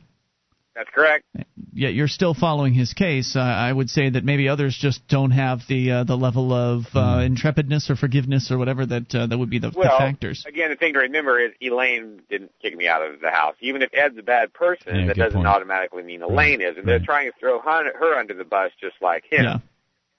Yeah, that's a great point. Well, and even if he is a bad person and kick me out of his house, he's got a right to kick me out of his house. It's his house, and that's even if he's a bad person, it doesn't mean that injustice should be done to him. No, I agree with all of that. I'm just trying to say that if you want people to support you at your trials, you need to support them back. and kind of reciprocate. I mean, just as an example, there's a Free Stater here in a liberty activist here in the Keene area who, as of late, had some incidents in regards to him kind of sounding as though he might have been agitating for violence, and it really turned a lot of people off. Some people decided to ostracize him and to basically tell him, look, you're not welcome in my home anymore over this. And, the fact is, this guy is here, and there's a trial coming up for him, and he was asking people, well, does this mean you're not going to come to my trial and not going to support me? And in this case of some of the activists, that is exactly what it means. I'm somebody who is probably, I've been accused of being way too forgiving. I consider myself a pretty forgiving guy, and I'm still on the, I still believe this gentleman can improve himself. I believe that he has shown some progress since he's arrived here and is not as loud and vehement as he has been in the past, and I've done my best to support him along in this. And he came up and apologized this weekend at the Porcupine Freedom Festival, and I think he ate a little bit of crow. He apologized to some of the activists. I don't know how many he apologized to, but he definitely apologized to me and the people I was standing with at the time, and that won him back some points. But it's a process, and when he comes up to trial, there will be fewer people turning out because of the things that they perceive he has done. It's a reality. History has shown again that testosterone is the most mentally debilitating drug ever. I mean, and some people have more than others. Four guys talking about that here, but yeah, absolutely. Yeah. So it's frustrating that that's the case, but when the liberty activists have so much to do with so many things to choose from which to choose as far as to spend their time on, I don't blame them for choosing to spend their time on supporting the activism of people that they support. And I'm sorry, Elaine made the choice of standing by her husband in a case where it may have resulted in people ostracizing her at the same time, even though she might not have really have deserved it. And I don't blame her for making that choice, for standing by her man at all. But choices have consequences. I'm not making excuse for any excuses for this. Just kind of explaining the way things are. Dave, thanks for the call. It's Free Talk Live. Hey, this is Mike. This is Jamie from Wheels Off Liberty, inviting you to join us on our weekly podcast about freedom that even two idiot rednecks like us can understand. Take it from the only two hosts that have been gay married, had an Xbox playing pot-induced honeymoon, and then got gay divorced. We believe in liberty for everyone. So join us every week on www.wheelsoffliberty.com for a one-of-a-kind take on liberty and freedom. This is Free Talk Live, and we invite you to join us on our website at freetalklive.com, but better yet, join us on the phones and bring up whatever's on your mind. That is the point of the program. That's why we call it Free Talk Live. The number for you is 1-800-259-9231. That is the SACL CAI toll-free line, 800-259-9231. And many of the features on our website, almost all of them, are completely free, and that includes the chat room. You can go to chat.freetalklive.com, get interactive with a bunch of our listeners, chat.freetalklive.com, as we go to your phone calls about anything. It's John in Massachusetts. John, you're on Free Talk Live with Ian Gardner and Mark. Good evening. How you guys doing? Just great, John. What's on your mind tonight? I was speaking to somebody earlier before I came online. I was explaining to them that I've been listening to Alex Jones since 2001, and I kind of feel trapped. You know what I mean? I'm a black man. I'm poor. I don't have money to go buy guns and bullets and stock up on rice and lentil beans and flour. And when I try to talk to people about this stuff, I get resistance. People hang up on me. People don't answer my phone calls. And I feel alone. So basically, point of information, what stuff are you trying to talk to people about? And also what people? Well, people that I know, friends, family. I'm acquainted with. Okay. And the kind of stuff I'm talking about is like that carbon monoxide bill they just passed without reading. Oh yeah. Science Friday, stuff like that, Yeah. About the events of 9/11, which is old stuff. That's where I would be turned off by you as well. Yeah, I don't really talk about that. That's old stuff. But I'm just saying what led up to that. Obama wanted to raise taxes up to $330 billion. Yep. And so you're saying the people you talk to they don't want to hear what you have to say. They don't want to hear about forced inoculations. They don't want to hear about this carbon monoxide tax bill. Mm-hmm. It's supposed to make have you people lose jobs. Have you considered talking to them about things that may matter to them? No, that's a good idea. No, I haven't. Yeah. Well, I understand, I don't know much about the show you referenced at the beginning of your call. I know who he is. I know that he does a great job reporting on the police state, and that I commend him for. The conspiracy mongering I'm not a fan of personally, but I think that when you're talking with people and you're communicating with people, it's always best to start from a point of agreement. And gotcha. As far as I don't know what your goals are either, because I don't know. No, my goal is just to share the information. So when they come, like one example, this gotta sell shots they be giving these girls, right? Yeah. This is They're telling the girls vaccination it's the law. for. What about it? They're telling them it's the law. They have to take the shots. Wow. And they said only a few people died. I understand there's thousands of girls dying from these shots. And when they die, they're bleeding from their eyes, nose, mouth, and ears. Now, and now they're saying the boys got to have the shots too because they can give the girls cancer. Well, so here's a question for you. What do you think when you talk to these people, just like Ian was saying, what do you think when you talk to these people will draw them in a way that won't scare them too much, but will get them concerned about something? Them. Right. I'm scaring them. Right. So if you can pick something that is, fairly well substantiated, that shows that the politicians are interposing between them and their freedoms, whether it's, taking away their money so that they can't make decisions themselves, whether it's the light bulb stuff, whether it's the value of their money or whatever and those things. Food makes it build all over the place. Yeah, so just take a step back and see which ones you think they would see as maybe a little bit too off on the fringe, and the ones that you say, okay, if I were sitting around, I don't think they'll be. I mean, you probably had enough conversations you can sort of tell which ones turn people off, Well, and you also have to know your audience. You also need to know your audience. I mean, so if you're talking with somebody who has children and is concerned, if you already know they're concerned about vaccines and things like that, then they might be interested in the kind of the medical information that you're looking to pass on. The thing is that I've studied that about the vaccines, like the Operation Paperclip. What's that? I don't know about that.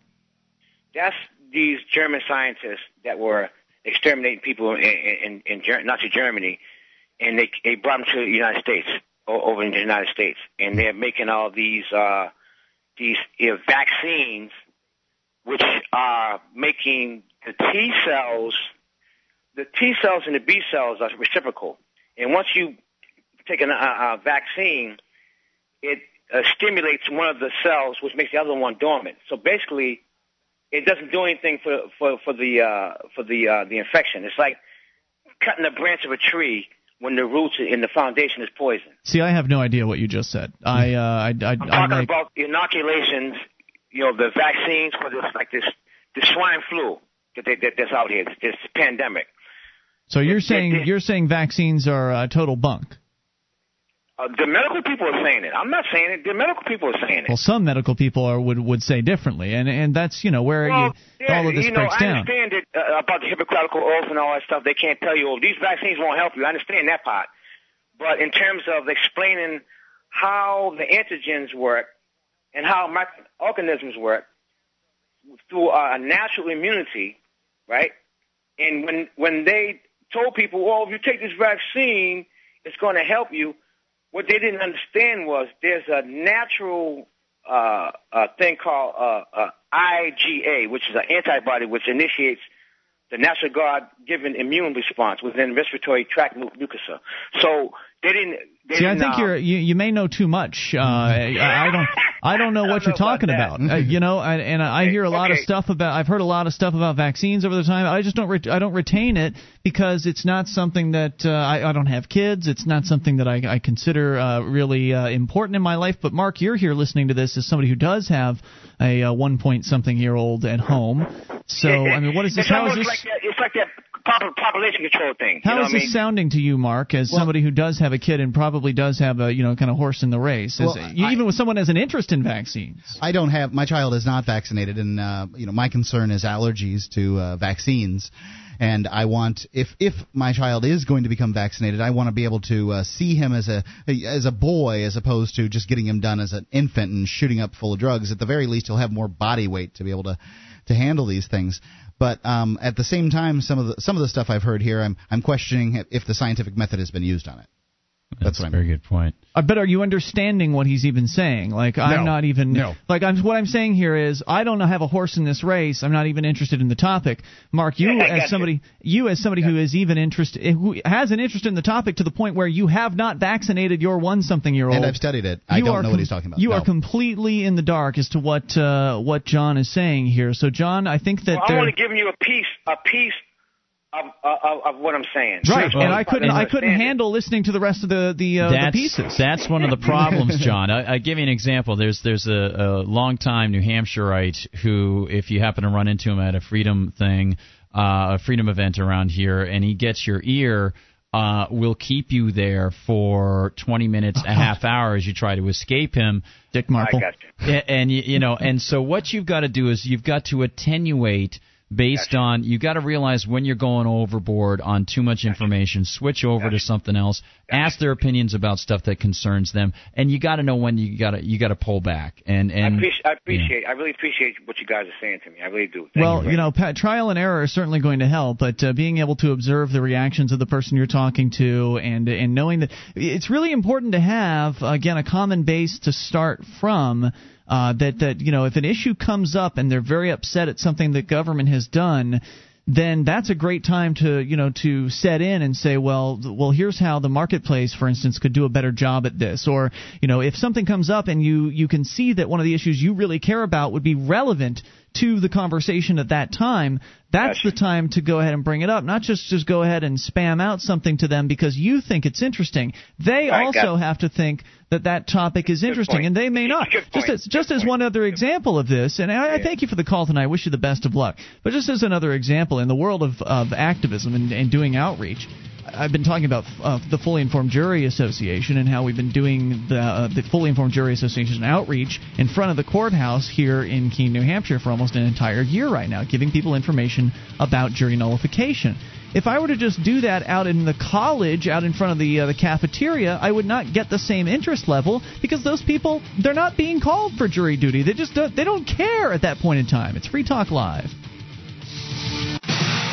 This is Free Talk Live. Only moments remain. Enough time for your call if you make it right now to 1-800-259-9231. That's the SACL CAI toll-free line. And tonight it's Ian here with you. And Guard. And Mark. And you can join us online at freetalklive.com. All of the features we give to you, so enjoy them on us. And if you like the show and want to help support Free Talk Live, one of the ways you can do it is by going to promote.freetalklive.com. and getting a full list of things that are options that are on the table for you to utilize to help get Free Talk Live into more ears around the world. Promote.freetalklive.com. Right back into your phone calls. Tony in California. You're on Free Talk Live. Hello, Tony. How you guys doing tonight? Hey. What's on your mind? I wanted to respond to the last caller. Sure. It's, I'm into that stuff too, learning about the vaccines and such. Okay. But I also realize that a lot of that information, it really does get over people's heads. I would say that the good conspiracy people put the information out there for the people that are interested in it, and with the other people, as far as spreading that information to other people, it kind of have to keep it simple and keep them curious, if anything at all, and make sure that it's good information.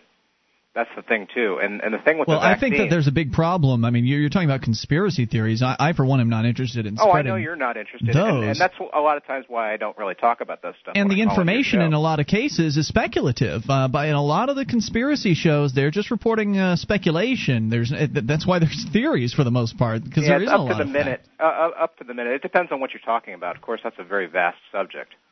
So I was just saying... I don't but really in know. general, you're right. Keeping it simple, keeping it whatever it is you're talking about. If you're trying to persuade, whether you're trying to persuade somebody on the ideas of liberty or some conspiracy theory or how to cook something better, keeping it simple rather than going into some elaborate explanation when people are time challenged is generally a good idea. I would agree with you there. I mean, people are busy in this world today. Most people are, and they don't have the time to sit and listen to a 30-minute symposium on whatever the issue is that you think is important. No, definitely not. You don't want that. If anything, it's handing out a DVD or something, or just point them to the Free State Project. Hey, there you go. Why not? And sometimes a very short series of well-phrased questions is also a great way to sort of change things up a little bit in a conversation. Would you do this? Do you think it's right to do this? How do you feel about this? And then answering most of the things that people listen to don't encourage them to ask questions. I mean, a lot of talk shows are very top down. I am the man. What's a wrestler must say? One hand tied behind my back. Yes. Hardest man in the world with a God behind the microphone. You will hear me and listen to every word I say. And they don't encourage you to ask things, your own questions for yourself. Question your beliefs. Question what you're hearing on the radio. It's just whatever I say is true because I've got a team of researchers behind me and a microphone. So therefore, we must be telling you the truth. And I think that you don't want to fall into that trap of being the all-knowing expert. Maharishi. Yeah, I like your idea, Gardner, of asking questions to lead people down the path you want them to go down. Yeah, I think I've heard enough information about the vaccines not to want to take them myself. Sure. And hopefully push people a little bit towards that way. It seems like a lot of the people that I know around here personally know about the vaccines and that they're generally not good. So I don't really need to push that stuff too much. Exactly. Yeah, you got to know your audience. Absolutely. Yeah. Any other thoughts for us tonight? Just keep plugging away, man. You guys are doing a great job. Thanks, Tony. Appreciate hearing from you. Yes, sir. 800-259-9231. A little bit of international news here, and it's not good. This one from the UK, hamhigh.co.uk. An elderly couple's Christmas was ruined by bungling police who burst into their home in the middle of the night and caused thousands of pounds worth of damage. Just in case you thought the bungled police raids only happened here in the United States. Child Hills couple Veronica and Donald Martin were fast asleep when officers smashed down their front door only to discover they had raided the wrong address. The pensioners, who are still in shock, have been left with no secure front door for their Christmas, as police merely installed a zinc sheet and a padlock afterwards. So I guess they should be grateful the police even did that. In many cases, they'll just bust in and then say they made a mistake, say whoops, and then leave. And then you have to repair the damage. Yeah. This is apparently it completely ruined their Christmas. They couldn't believe the police were refusing to fix their front door or even apologize. At the time, they said, I don't feel safe. Working for the government means you never have to apologize. That's right. You'll still get your paycheck whether you do or you don't. Yeah. At the time, they said, I don't feel safe at all. When I look at the little padlock, it makes me feel sick with worry. 8 officers and 2 police dogs burst into the flat in the early morning hours of November 23rd because police believed a suspected armed robber was in the house. So in this case, it wasn't even a drug raid. We're an elderly couple, and we were in bed around midnight, said Mr. Martin. Then we heard a horrible noise as the front door was smashed in. We thought we were being burgled, and my wife was afraid she was going to get hurt. And there's a very real possibility that they might have hurt those folks. Absolutely. They're lucky they didn't get shot. After causing further destruction by kicking through the kitchen door, followed by damaging the freezer and bathroom doors, officers stormed up the stairs, shouting, "Stop, police! Don't move!" When Ms. Martin, who's recovering from a brain tumor, asked why they hadn't knocked before charging through the flat, she claims an officer told her, I don't have to knock. I don't know. No, he was just doing his job. Of course. The couple are still waiting for a full explanation to the botched raid, saying they expected the front door to be replaced within a couple of days. I mean, that's a reasonable expectation. You are paying these people salary. It is your front door. Yeah. But a month on later, no action has been taken, and police are still refusing to pay for the damage they caused. Obviously, this is an old story.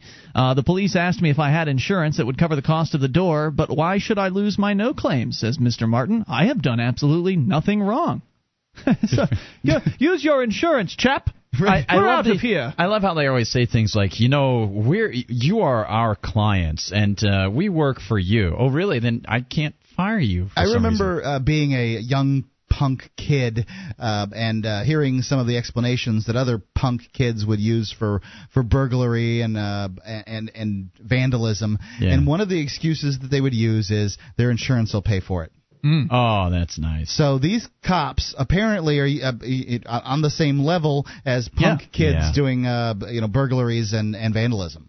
Except they can get away with it. They can investigate their own crimes and find themselves completely innocent of all the charges. And none of these cops, by the way, are going to pay for this personally. If anything happens, it'll come out of the state coffers, and that'll come out of the taxpayers' pockets. We've seen cops get medals for their behavior in botched police raids before. They've been awarded for they were doing the right thing under their mistaken circumstances. Wow. After my brain hemorrhage, said the lady of the home, she says, after my brain hemorrhage, the hospital told me to stay quiet and calm. Now I'm stressed and jumpy and can't sleep because I keep thinking about what happened. Can you imagine how that might torture you if your had family a brain tumor?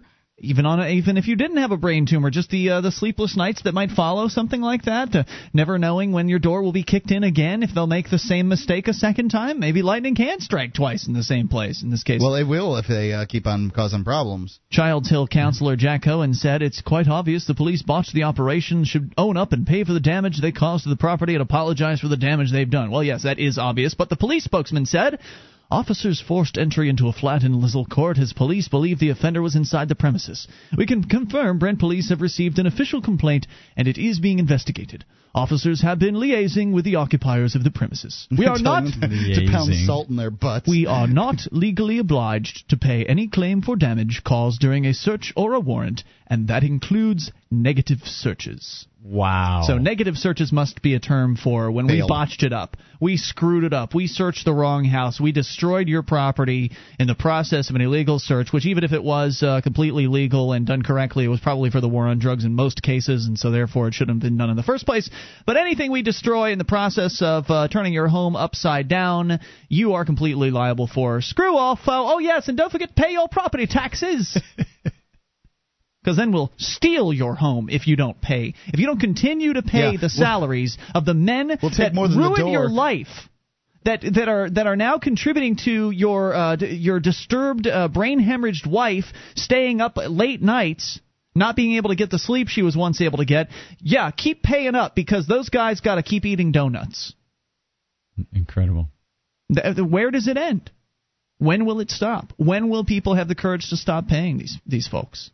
When will it happen? And, that was around Christmas time. It's incredible to think that some Christians think that the state is justified. Well, that goes back to the conversation we were having earlier about Christians in the state and how can somebody call themselves a Christian and to a Christian the Ten Commandments are the highest of laws. Thou shalt not steal, which is what the state does inherently, and thou shalt not kill, which is the threat that the state makes in behind all of its programs. Not only that, the state does actively kill. I mean, it's going on state killings are going on all across the country. Absolutely. Or all across the world, excuse me. The state has been responsible for the murder of millions of people in the 20th century alone. So the idea that one could be a Christian and at the same time support the coercive apparatus known as the state is complete nonsense to me. At least it should be that way to any real Christian. Not that I'm a real Christian or anything. I was once. You said it well. I agree. Yes. Hey, Guard, thanks for coming out tonight. Thank you, brother. And Mark, thanks to you as well. Well, thanks. All right, we'll be back tomorrow. You can join us online in the meantime at freetalklive.com. Get on the ground, mother! You and your spouse are going to jail and your kids are going to Child Protective Services. You're busted for possession of marijuana. Hi, I'm Barry Cooper, ex-narcotics officer trained by the DEA. My DVD, Never Get Busted, has recently received world attention. I switched sides and I'm now touring America with the message to end this war on people that has been labeled the war on drugs. Go to Barry's website, nevergetbusted.com, and order your DVD to Never Get Busted. On it, I'll teach you secret drug enforcement tactics and how to avoid narcotics profiling, how to conceal your stash, and I'll teach you how to fool drug dogs every time. I'll teach you how police know when you're lying. You'll get to go on patrol with me and watch actual marijuana arrests on the highway and learn the mistakes citizens made that landed them in jail. Go to nevergetbusted.com and arm yourself with the information you need so you'll never have to hear these words. Get on the ground, mother! You and your spouse are going to jail and your kids are going Log on to nevergetbusted.com.